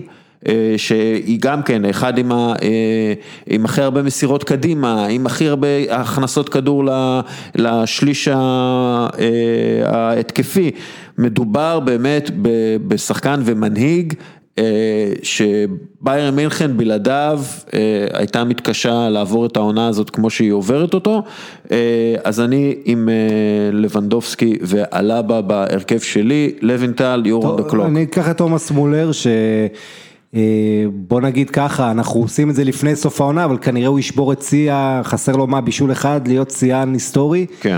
והאיש הזה, 23 בישולים העונה, אבל זה לא זה, זה בעיקר קורלציה בין ביירן מינכן, שהיא לא הייתה טובה בחלק הראשון של העונה, ושמולר לא שיחק, לבין מגיע אנזי פליק במקום קובץ', והמהפך, פתאום הוא מפציץ כמויות אדירות, ואתה יודע, תיקח את מה שעשה לו יוגי לב, איך זרק אותו, ועוד שני, הומלס ובואטנג מהנבחרת, כאילו הם הבעיה, כמה זה הדליק בו, אתה יודע, את הצורך הזה להוכיח, להראות לו כמה הוא טעה, וגם בביירן שקברו אותו, תומאס מולר זה הווינר הגדול ביותר בכדורגל הגרמני בעיניי, וזה, אם תרצה, הוא כיום אתה אומר, ביירן מינכן, אתה חושב תומאס מולר בעיניי לפני כולם. פליקס, you're on the clock. דייביס, סורי. מי? אלפונסו דייביס. אלפונסו דייביס? אוקיי. אלפונסו דייביס, כן, אני חושב שאני גונב לכמה מכם לפחות את אחת האופציות היותר מגניבות, אבל מה שאלפונסו דייביס עשה בבונדסליגה העונה, לעבור מלהיות שחקן בליגה הקנדית, לשחק כמה משחקים בקבוצה השנייה של ביירן, ואז אשכרה לכבוש את הבונדסליגה בסערה, זה משהו שאני אישית באופן הזה, באופן שבו הוא הראה קודם כל איזה סוג של שחקן בוגר הוא, זה ילד, זה ילד בן 19, כן? את השטויות הוא עושה בטיק טוק, אבל על המגרש הוא באמת, זה צריך להגיד, את השטויות הוא עושה בטיק טוק, אבל על המגרש הוא מתנהג כמו שחקן מבוגר, הוא מתנהג כמו שחקן שהראש לו במקום הנכון, האופן שבו הוא עשה את ההסבה, בואו נזכור, מדובר בשחקן שהגיע לביירן כווינגר, כשחקן התקפי, הוא הפך להיות פשוט אחד המגנים הכי טובים בליגה, אם לא הכי טוב, אני אגיד הכי טוב, והוא נורא נורא מרשים, הוא נורא מהיר, הסטטיסטיקה הכי מגניבה שאני ראיתי עליו זה שאלפונסו דייביס למרות היותו מגן ומגן נורא חכם ונורא טוב שעושה את העבודה בצד ההגנתי באופן מעולה, על אלפונסו דייביס מבוצעים יותר פאולים ממה שהוא מבצע, וזה בעיניי סטטיסטיקה שהיא מראה לשחקן בעונה הראשונה בקבוצה הבוגרת של ביירן מינכן. אין, אלפונסו דייביס בקיצור. איזה עוד, מי השחקן הנוסף שאתה בוחר? וואו, אתם ממש מפרגנים לי. אני אלך על עוד מגן. השחקן הנוסף שאני אבחר זה חכימי. אשרף חכימי, בעונות שלו בבורוסיה דורטמונד, מיצב את הרול שלו, את המקום שלו, כשחקן שהולך להגיע מאוד מאוד מאוד רחוק בכדורגל האירופי. העונה, הוא נתן עוד עונה מאוד מאוד משובחת, בדיוק כמו בעונה שעברה. אני יודע שחלק מחבריי אוהדי בורוסיה דורטמונד אולי קצת יהיה להם מה להגיד על זה, אבל אני אישית מאוד מאוד מחזיק מאשרף חכימי, שחקן מאוד מאוד יציב, הגנתית, התקפית, מאוד מאוד נהנה לאיך שהוא תורם להתקפה, מאוד מאוד נהנה לאיך שהוא תורם לפורמה של בורוסיה דורטמונד ולאיך שהם נראים מקצועית. ועונה הבאה, אם שום דבר מפתיע לא יקרה, אנחנו נראה אותו בריאל מדריד, ואני רק מקווה שהוא ימשיך לקבל את הדקות גם שם, כי הוא שחקן יוצא מגדר הרגיל. אני לוקח את דיו פמקאנו, בן 21, הבחור הצרפתי הזה, בלם שמרשים מאוד, לפעמים מחזיק את ההגנה של לייפציג בצורה מאוד מרשימה, ואתה יודע, אין הרבה בלמים עם כזו, באמת כזו אישיות בגיל כזה צעיר, אז אופמקאנו, השחקן לייפציג לא האחרון בהרכב שלי. אוקיי, אני לקח את טימו ורנר, אחד מהכובשים המצטיינים, השחקן שייצר לעצמו הכי הרבה מצבי הפקעה, ומצבי ההפקעה הכי איכותיים, לפי ה-XG, העונה, אחד מהשחקנים שמייצרים הכי הרבה מצבי הפקעה לעצמם באירופה. אני לוקח אותו, ואני לוקח אני צריך קשר דפנסיבי, שיהיה לי שחקן חשוב באמצע, וזה אקסל ויצל, שהוא נתן עונה מצוינת בדורטמונד, ואנחנו רואים גם קורולציה מאוד גבוהה בין הביצועים שלו, וכשהוא על המגרש, דורטמונד בדרך כלל מנצחת, כשהוא לא על המגרש, דורטמונד מפשלת קצת, אז אני לוקח את אקסל ויצל כקשר אחורי. לוינטל, you're on the clock. העמדה שיש לי אושר הכי הרבה בה, אתם לא תאמינו, זה עמדה שלי בדרך כלל שאני בוחר הרכב, אין לי אף אחד לשים שם, וזה עמדת מגן שמאלי. איכשהו הבונדסליגה, יש לך הכי הרבה אופציות בעולם, אני חושב, למגן שמאלי מצוין. ומגן שמאלי שהייתי, אם הייתי הולך פה מהלב ולא מהראש, הייתי בוחר את פיליפ מקס, 8 שערים, 5 בישולים מהאוגסבורג, אומן בעיטות חופשיות, אני מת על השחקן הזה, אבל יש לי את גררו, רפאל גררו, ויש לי את רמי בן סבאיני, יש הרבה אופציות, אז מי אתה לוקח? באלסטנברג, אז מי אתה לוקח? בקיצור, אתה יודע מה? גררו, עם כמה יש לו? 8 שערים, תראה, צריך ללכת עם גררו, בגלל המספרים שלו, אני הולך עם גררו. בסדר גמור. אבל תבטיחו לי שהדסקל תיקח את פיליפ מקס בשבילי. אני אקח את פליקס מקס בשבילך. או לא יודע, פליקס, אתה רוצה לקחת את פליקס מקס? לא, הוא כבר לקח פליקס מגן שמאלי. אני יודע, אז מי... לקחתי שני מגנים, אני במגנים אני סגור, אני חבל לכם על הזמן, אף אחד לא יכול עליי במגנים. טוב, הבחירה הבאה שלי הולכת להיות בחירה התקפית שוב, אני מתאר לעצמי שאני הולך לשבור כמה לבבות מקרב חברי הפאנל, אבל אני אקח את קאי האוורץ. מסיבות טקטיות אגב, של הסיסטם שיצרתם פה, כי אני חושב שבעמדה הזאת של שחקן התקפי שכזה משחק מאחורי החלוץ, אני לא חושב שיש ספק שתומאס מולר הוא שחקן העונה, אבל בהתחשב בזה שלקחתם לי את הבחירה, אני אלך על האוורץ, שחקן שבאמת מראה את האיכויות שלו בכל עונה מחדש, ובעונה הזאת באמת עשה איזושהי, לא הייתי אומר קפיצת מדרגה מבחינת מספרים, אבל מבחינת איך שהוא נראה, מבחינת הביטחון שלו, מבחינת איך שהוא בא למגרש ואיך שהוא נראה למגרש. קאי האוורץ זה הבחירה שלי. אוקיי, והבחירה החמישית שלך? כן. והבחירה החמישית שלך היא? הבחירה החמישית שלי, טוב, סבבה. אז אני אלך על חוליית ההגנה שלי, שאני צריך לזכור פה פינה. אני אלך על ניקו אלוודי מגלדבך, בלם שוויצרי צעיר שנתן עונה מעולה, נותן עונה באופן כללי. ההגנה של גלדבך השנה, מה שקצת מכאיב לי להגיד כי הוא עדף תקל, אבל גלדבך נותנת עונה משובחת לחלוטין, גם בהתקפה וגם בהגנה. הוא לא יהיה שחקן גלדבך האחרון שיש לי בהרכב העונה אגב, שחקן שכבר מדברים עליו בהקשרים של קבוצות יותר גדולות, יובנטוס וכל מיני אחרות, בצדק לחלוטין. זאת אומרת, זה שחקן שוויץ באופן כללי זה שוק שגלדבך יש לה קשרים לא רעים שם, מקס אברל המנהל הספורטיבי שם יש לו רשת ענפה של סקאוטים בשוויץ, וכאמור זה רק מבשר על הבאות לגבי הבחירות הבאות שלי, אבל כן, ניקו אלוודי זאת הבחירה הבאה שלי. עוד מימי לוסיאן פאבר, יש להם שם שוויצרים בגלדבך. עכשיו תורי? כן. תיאגו. לא לקחו אותו עדיין. לא לקחו אותו עדיין. אז אני צריך איזה קשר, ככה, שיהיה לי ביטחון, שיהיה לי רוגע. עד עכשיו יש לי שחקני התקפה, שחקני הגנה, תיאגו אלקנטרה, שחקן תראה, הבעיה אצל תיאגו זה שתמיד יש לו פציעות, באיזה שלב שלוקחו אותו אחורה, ואז הוא לא משחק לך משחקי עונה, כמו שקרה, והדבר השני זה, אתה יודע, לאורך זמן, אז פה הוא נתן חודשיים מדהימים, הוא היה שחקן לפני הקורונה, השחקן הכי טוב, הוא השחקן הספרדי הכי טוב באירופה, לטעמי, ואחד הטובים בביירן מינכן, הבעיה שאחרי 3 חודשים או חודשיים של פגרת קורונה, אתה קצת שוכח, אבל בשבילי תיאגו עדיין שחקן אדיר, ומעניין מאוד, אתה יודע, אם הוא יישאר בביירן מינכן הרבה שנים, או אם ברצלונה תתאבד עליו באיזה שלב, כי הוא פשוט קשר, שמאז שצ'אבי ואיניאסטה עזבו את ברסה, אין לה. כן.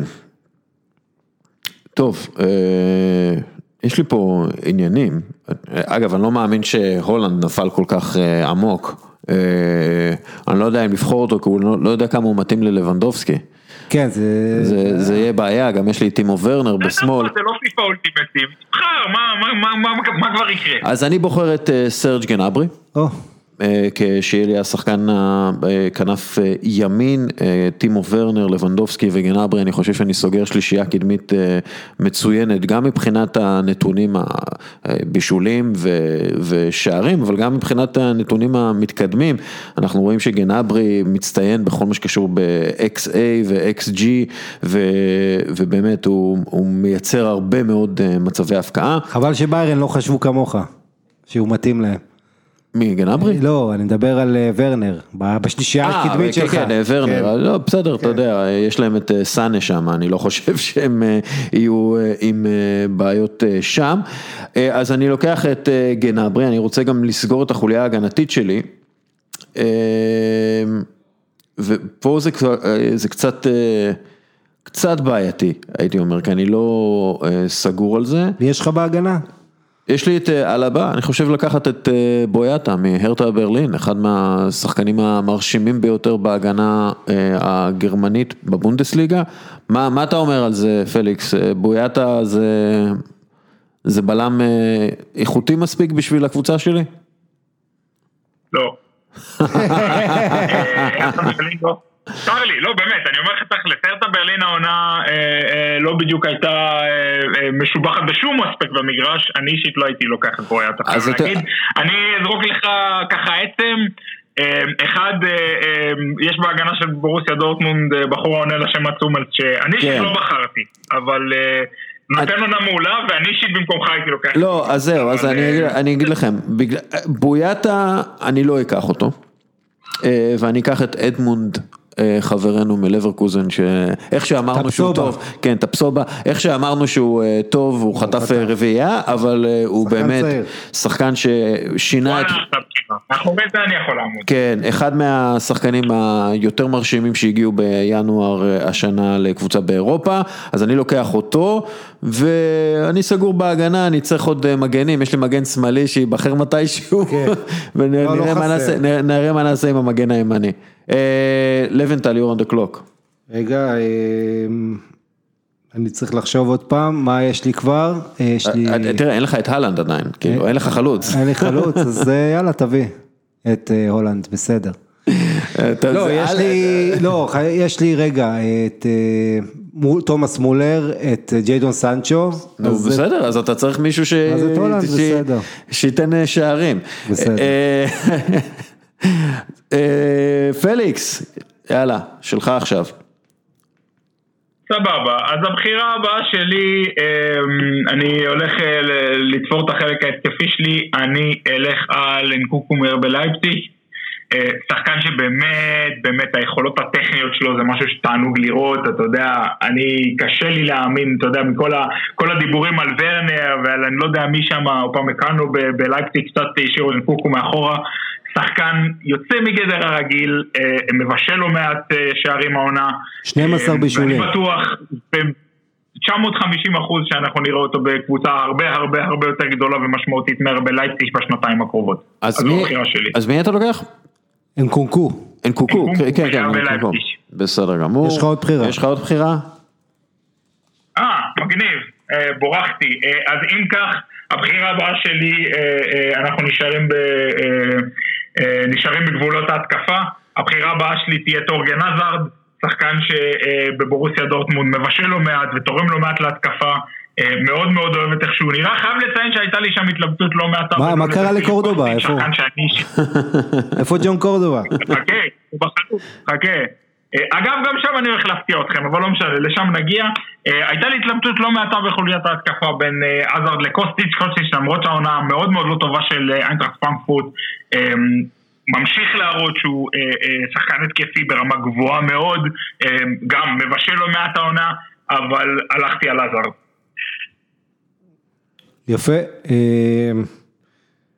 אני בעמדה שאני צריך, בוא נחשוב רגע, קוטיניו אני לא אקח.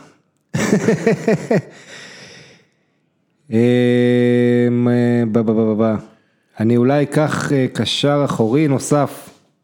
מה אתם אומרים? לך על זה, יש כמה. כן, אז אני אקח את קונרד ליימר. קורנן ליימר, שזה לא שם שהיית זורק אוטומטית. לא, אבל הוא גם כלך מהמצטיינים. כן, אבל אני חושב הוא לא מופיע ב-40-50 ראשונים בדירוג, שתלך לאפליקציות, אבל זה שחקן שעושה הכל בקישור, הוא ממש בולדוג או פיטבול, תבחר את הכלב שאתה רוצה. זזה.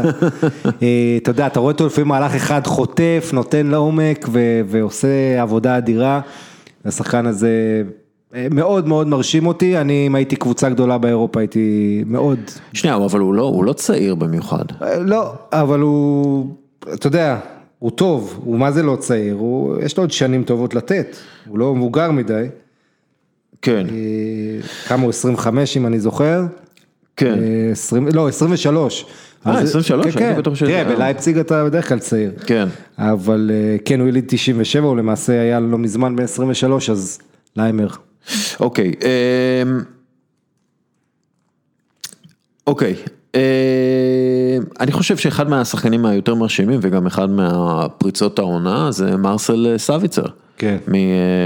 מלייפציג, שגם נותן שערים אדירים. ובישולים נפלאים. מבשל, גם דוחף, עושה לחץ מצוין, כל הנתונים המתקדמים מאוד אוהבים אותו, כל האנליטיקס למנהם מאוד אוהבים אותו, אז הוא מבחינתי מספר 7 בבחירות שלי, ישלים, יהיה יחד עם אקסל ויצל בקישור, ואני חייב להודות שיש לי גם איזושהי בעיה, אני מחפש מגן ימני, ואני לא כל כך מוצא, יש כאילו את בנג'מין פבר, שאני חושב שהוא מצוין, אבל אני לא יודע אם הוא שווה את הבחירה הזאת, ואולי אני צריך לקחת שלישייה אמצעית יותר חזקה, אז אני אולי אקח את אמרה צ'אן, שמאוד הרשים במשחקים שלו בדורטמונד. אחלה.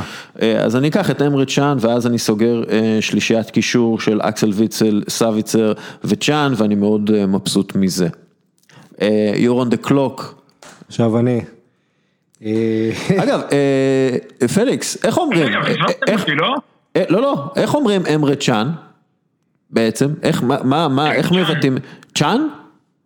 או ז'אן? צ'אן, כן, זה שם טורקי הרי, זה אמרה צ'אן. אוקיי, רק לברר. לא קפצנו עליך, אתה עוד מעט מגיע. לבנטל. מה חסר לי? חסר לי בלם. יש לי בקדימה. יש לך את דרק בויוטה. לא. אצלי הבלם יהיה, תראו, הבלם שלי יהיה או מלייפציג, או יש את הבלגיה הזה של קלן, שמקבל אדום כל משחק שני, אבל הוא שחקן לא רע. תודה רבה, עמית, סוף קצת הערכה. מי? נו, תגיד לנו. סבסטיאן בורנאו, כן, סבסטיאן בורנאו, שהוא מצד אחד, הבן אדם הזה לא יכול לעבור שני משחקים בלי לאחר לאיזה טאקל ולגרום לאדום, אז אני מזכיר את השם שלו, אני עוד לא בוחר בו, חכה. יש לי 3 בלמים, אחד מהם זה בורנאו, השני שהוא מפאדרבורן, שון לאו, אתה יודע מי אני מדבר? שון לוב, שהוא גם, אני מאוד מעריך אותו, והשלישי, זה כמובן אלסטנברג או קלוסטרמן, אחד מהם, בגלל שכבר יש לי במרכז ההגנה מישהו מלייפציג, ואני לא רוצה שיהיה לי רק 3 קבוצות, אני לוקח את טרימל. טרימל מאוניון ברלין. כן, הבחירה מפתיעה, אגב, לא בחור בין 33, 34. לא, הוא אחד מהשחקנים של העונה, אין ספק. אבל בוא נגיד שאי אפשר להתעלם מזה שאוניון ברלין סומנה כיורדת הבטוחה בתחילת העונה, והם בקושי בקרבות הירידה כרגע, הם עוד יכולים איכשהו לרדת, אבל הם ראויים שיהיה להם נציג בנבחרת. ואגב, זה עוד אוסטרי בהרכב שלי. כן. כן. אני מצטער פליקס, אבל השארתי לך את בורנאו. אגב, האמת שעשיתי לי עכשיו חיים קשים, כי אני לא רציתי לקחת את בורנאו, אבל בתכלס הוא אחלה בחירה. אגב, יש לו 7 בישולים לטרימל. אני בכל... מה אתה אומר? אמרתי שלטרימל יש 7 בישולים העונה, הוא לוקח גם את הקרנות, אם אני זוכר שם. גם את הקרנות וגם הרבה מסירות ארוכות, הרבה מאוד מסירות ארוכות. כן. טוב, אז תורי, לא? כן. טוב, אז אני אסגור לי את פינת ההגנה. הייתה לי הרבה התלבטות למי אני לוקח ליד אלבדי, אני חייב להגיד, אופמקאנו זה שם שבהחלט עלה, אבל גנבתם לי אותו, תודה רבה.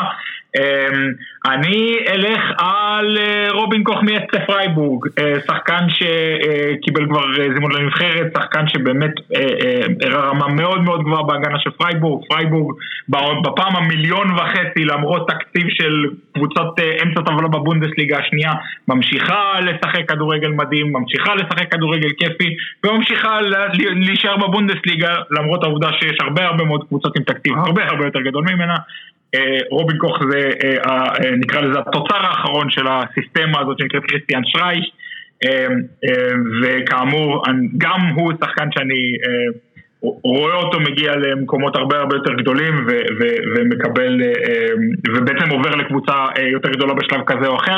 הוא נתן עונה מעולה כמו פרייבורג. שוב, אנחנו מדברים על קבוצה עם תקציב זעום, והם כרגע נמצאים, הם כרגע אחת הקבוצות עם הסיכוי הכי גבוה לסיים במקום באירופה ליג, קל וחומר שבעקבות הגמר גביע יש לנו סיטואציה שגם המקום השביעי מוביל לאירופה ליג, מה שמאוד ישמח אותי כי יש לי הרבה חברים שם, אבל בכל מקרה רובין קוך זו הבחירה שלי להגנה. ומקום תשיעי שלך?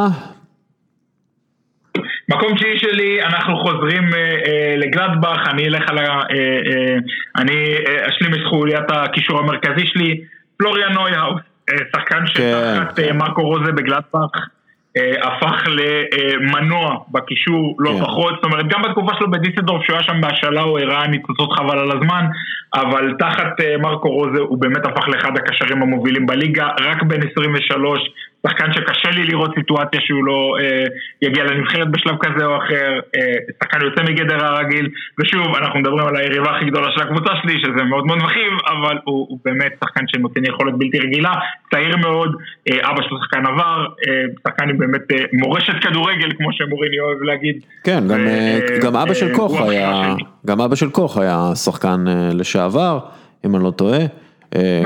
יכול להיות שהוא שיחק גם בפרייבורג? לא. נבדוק את זה. אבל, אוקיי, דרך אגב, אף אחד לא בחר את מרקוס טורם? זהו, אני רציתי עכשיו. אוקיי, בסדר, לך. יש לי קצת בעיות עם מרקוס טורם, בגלל שאתה יודע, יש לי כבר את הולנד, ומתחתיו את מולר, ומצד ימין את, מי עוד? את סנצ'ו. תשחק 4-4-2. אז זה 4-2-4 כזה. כן. אבל אז אני אקח את טורם, שהוא שחקן סך הכל התקפי מגוון, מצד שמאל, של ההתקפה שלי. זאת אומרת, אתה יודע, יש לי מימין את סנצ'ו, משמאל את טורם, באמצע את מולר ואת הולנד. אז זהו הרביעיית התקפית שלי, יש לי 2 קשרים, אני כבר די מלא, מה נשאר? אנחנו מאוד מלאים. טוב חברים, אני בבחירה מספר 9 לוקח את בנג'מין פבר, שהוכיח את עצמו כמגן ימני ברמה סבירה בהחלט. אבל איטי מדי, אבל אני חושב שאתה יודע, עם הספידי גונזלס מצד שמאל, וכשהוא נכנס יותר לאמצע, הוא מאוד פונקציונלי בבייר מינכן. בייחוד גם כדורים נייחים, משחק ראש נהדר. משחק ראש נהדר, ומדי פעם נותן שער זוכה תואר פושקש, ומגן שמאלי, יאללה, אני לוקח את פיליפ מקס, מה לעשות? אחד מהשחקני הגנה הכובשים הטובים ביותר באירופה. קיבלת את הקול שלי, אתה רואה? אתה תצביע לי. וזהו, אני כאילו סגור עם שחקני שדה, לבנטל. וואלה, יפה. אז מה נשאר בעצם? מגן ימני, נכון? מגן ימני ושוער. מגן ימני, נורדי מוקילה או לוקאס קלוסטרמן, אני מתלבט. תראה, העניין הוא שבלייפציג הרבה פעמים משחקים 3 בלמים, וקלוסטרמן ואלסטנברג לפעמים הם בלמים. עדיין קלוסטרמן אני חושב ראוי להיכלל. הבעיה היא שיש גם את אלסטנברג ושניהם מאוד טובים, שניהם סוג של 1.88-89, גבוהים, חזקים. אז יאללה, קלוסטרמן מגן ימני. קלוסטרמן מגן ימני, בסדר גמור. פליקס, תבחר את השחקנים שלך, אתה מספר 10 ו-11 שלך. סבבה, אז בואו אני אתחיל עם השוער.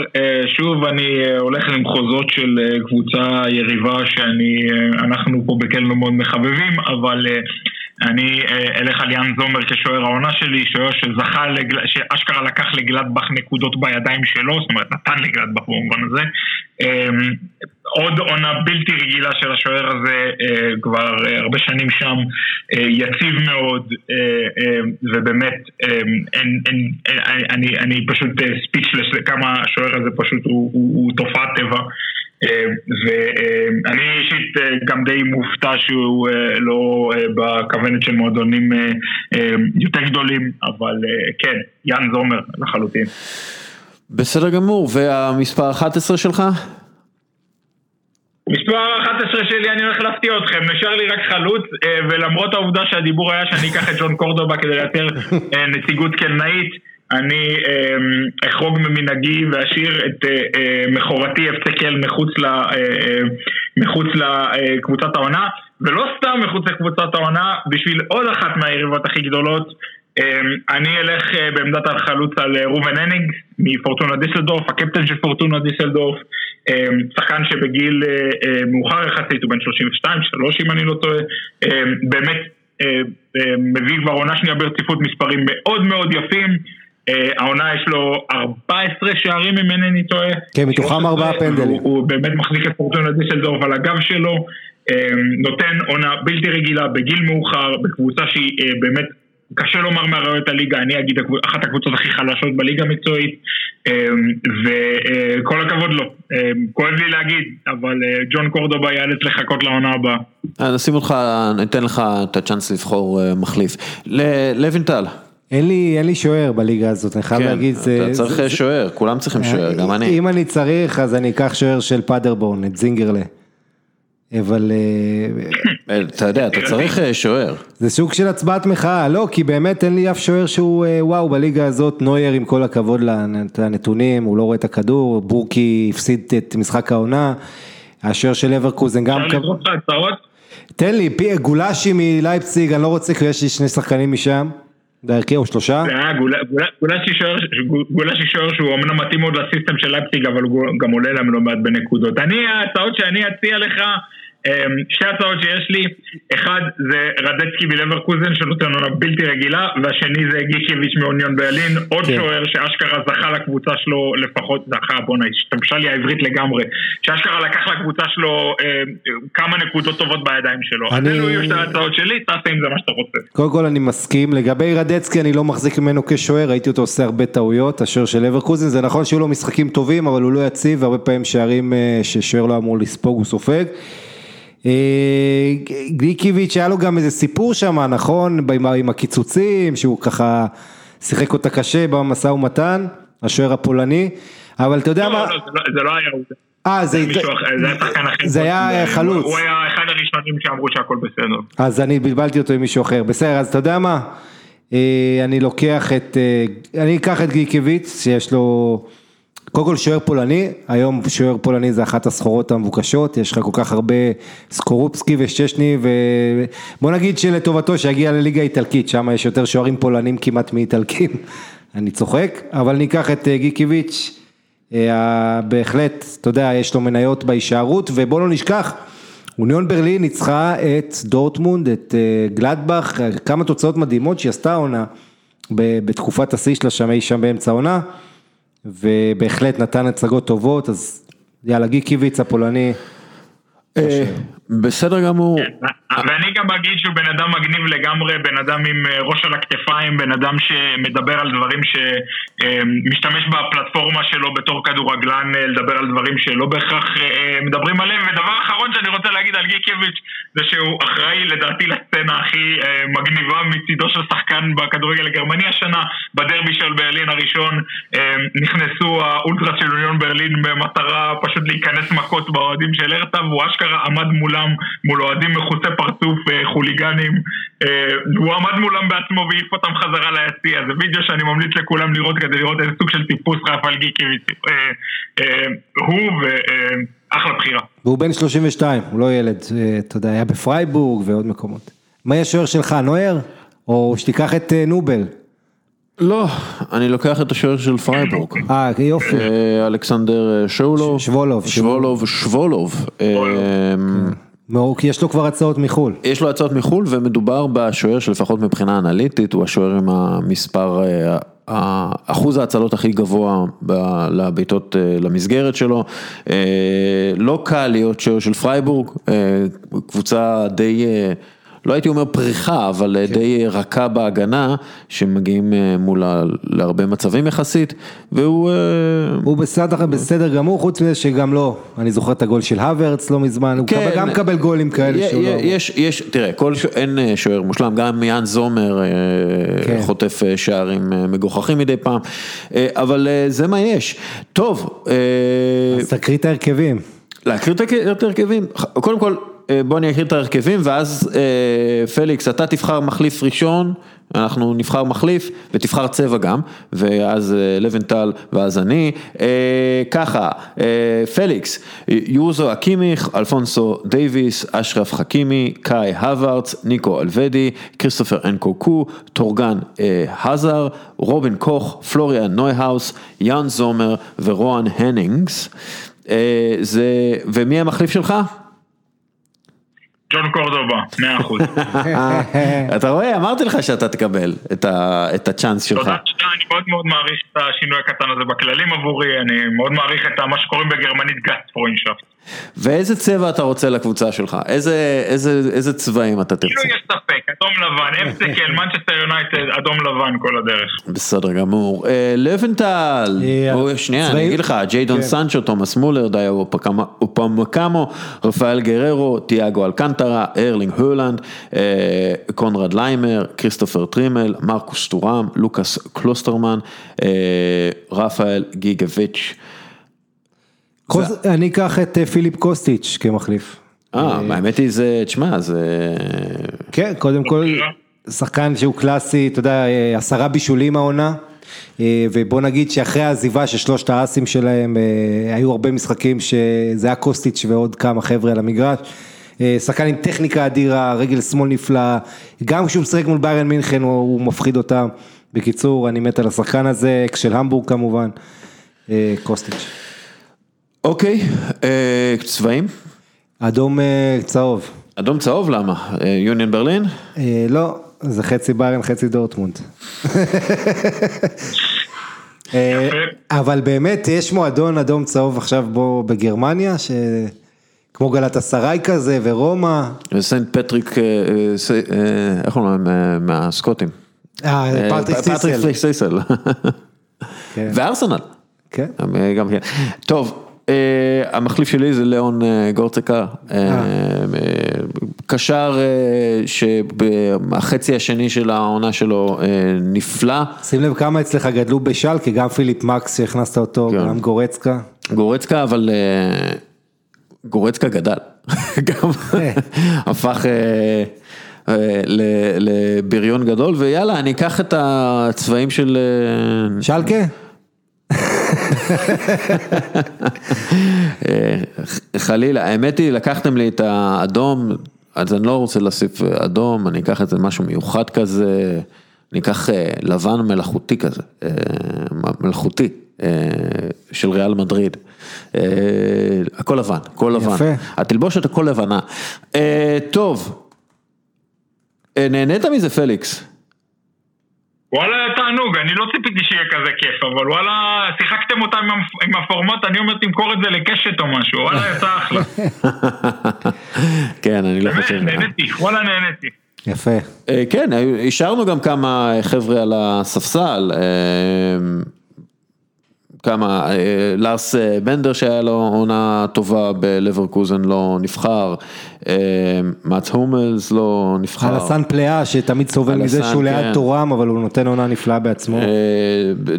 דניס זקריה לא נבחר, שהוא היה טוב. מקס ארנולד, המושיע של וולפסבורג, אם וולפסבורג מגיע מקום שישי, ארנולד בהחלט ראוי להיות גם כן.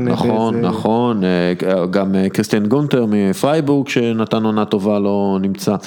כן, בסדר, מה לעשות, יש שחקנים טובים מאוד בליגה הגרמנית, אנחנו בחרנו את ההרכבים שלכם, את ההרכבים שלנו, אתם, מאזינים יקרים, תצטרכו לקבוע מי בחר הכי טוב את קבוצת השנה שלו בבונדסליגה, אנחנו כנראה נעשה את זה גם בליגה הספרדית ובליגה האיטלקית ובליגה האנגלית, ויהיה לנו כיף גדול.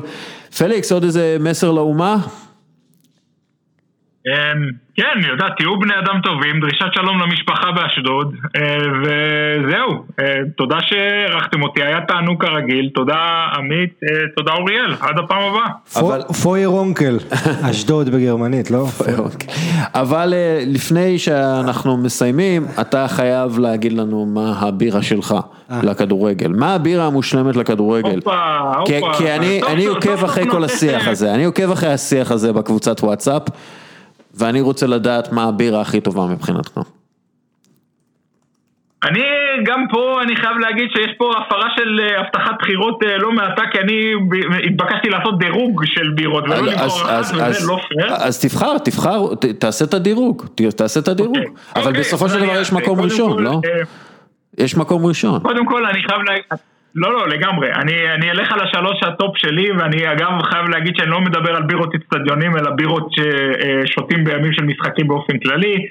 מקום שלישי, אני אייצג את העיר שבה אני גר, והעיר שבה התאקלמתי מאוד יפה. לא קלש. את הקבוצה שבה אני חבר בגרמניה, קלש כמובן, רייסדורף קלש ספציפית, סוג של קלש שאני אישית מאוד מאוד אוהב, ומה שאני שותה בימים של משחק פה בקלן, המקום השני שלי ילך לדורטמונד, הם אוהבים להיות מקום שני שם, אז למה לא? והבירה שאני אישית מאוד מאוד מאוד, כמובן דורטמונד זאת עיר שהיא ידועה בתעשיית הבירה שלה כבר מאות שנים, יש סוג של בירה שפחות או יותר העיר מפורסמת באמצעותו שנקרא אקספורט, ספציפית דורטמונד קרונן אקספורט, שזאת בירה שאני אישית, יש לי חברה טובה שהיא גרה עם מדורטמונד, וכל פעם שהיא נוסעת לשם חוזרת לקלן, היא מביאה לי ארגז של 25 בירות, תענוג לא נורמלי. והשיאים, אני לא חושב שיש משהו שמתקרב לזה, או שאי פעם מתקרב לטעם המדהים של הדבר הזה, זה המנשנהל, בירה בווארית, בירה ממינכן, ספציפית אוגוסטינר, זאת בירה שכשאתה שותה אותה אתה מקבל טעם לוואי שהוא כל כך מרענן, שאתה מרגיש שתית עכשיו מיץ לימון ולא בירה, זה מדהים, זאת חוויה על גופית לשתות את הדבר הזה, תאמינו לי, ברגע שאתם מגיעים לגרמניה, תחפשו בכל קיוסק יש בקבוקים של אגוסטינר, אתם תשתו את זה, אתם לא תאמינו מה שתיתם, זאת בירה כל כך מדהימה, והיא כל כך בקילומטרים מעל כל השאר, שאני לא חושב שיש ספק לגבי זה. תגיד, אתה תוכל להעביר לי את הרשימה? כמובן, בכיף. בשביל שיהיה לנו, אתה יודע, שיהיה לנו למאזינים, הם רוצים להגיע מתישהו לבונדסליגה ולשתות איזה בירה, שם בברים, מסביב לאצטדיונים. למה לא, יועבר עם המלצות, עם תמונות, עם הכל טוב. מצוין. יפה. לוינטל, יש לך איזה משהו להגיד על... תשמע, קודם כל, הבירות זה היה נהדר, אני מעדיף אותם... הל בלאו מה שנקרא, אתה יודע, אני אוהב את הבירות שלי יותר בהירות, אבל כן, יש לא חסר בטובות, דווקא הקל שהיא לא אני לא חושב שיש מישהו מחוץ לקל שסובל את הבירה הזאת, אבל היא לא חסר, וגרמניה, אתה יודע, תיקח פרנציסקנר, וכל המבשלות הקטנות, הביתיות, שלא מכירים אותם מחוץ לגרמניה, וגם בתור גרמניה, הם אדירות גם כן. קיצור, אין לי בעיה עם הבחירה של פליקס פה, בכלל לא. בסדר גמור. טוב, חברים, אני חושב עשינו דרך ארוכה. כן. עשינו דרך ארוכה ויפה מאוד. פליקס, דנקשן. anytime, כל יום, ותודה רבה שהירחתם אותי, היה תענוג כרגיל. בהחלט, ואנחנו עוד נדבר בהמשך. פליקס, תודה רבה לך. לוינטל, תודה רבה לך. תודה רבה לך. דסקל, אתה יודע שיש ביבי בכדורגל הגרמני. זו ביביאנה שטיינהאוס, השופטת, שקוראים לה ביבי בקיצור, והיא הייתה שופטת דבר שנתנה לביירן מינכן את הכרטיס לגמר הגביע. יש ביבי גם בסטאר וורס, ביבי 8. נכון. לוינטל בכל יום שני הולך להיות קאמבק של הפורמט המוכר והידוע בגלל חזרתה של הליגה הספרדית? נכון, יהיה פורמט, יכול להיות שאח שלי יבוא בתור אורח, זה עדיין לא סגור, אח שלי להיות ברצלונה גדול, והגר בברצלונה תקופה, אז נראה מה מצבו, אם לא הוא נביא מישהו אחר, אבל יהיה תוכנית, כן, נחזור לימי פעם וניתן לך קצת חופש סוף סוף ביום שני.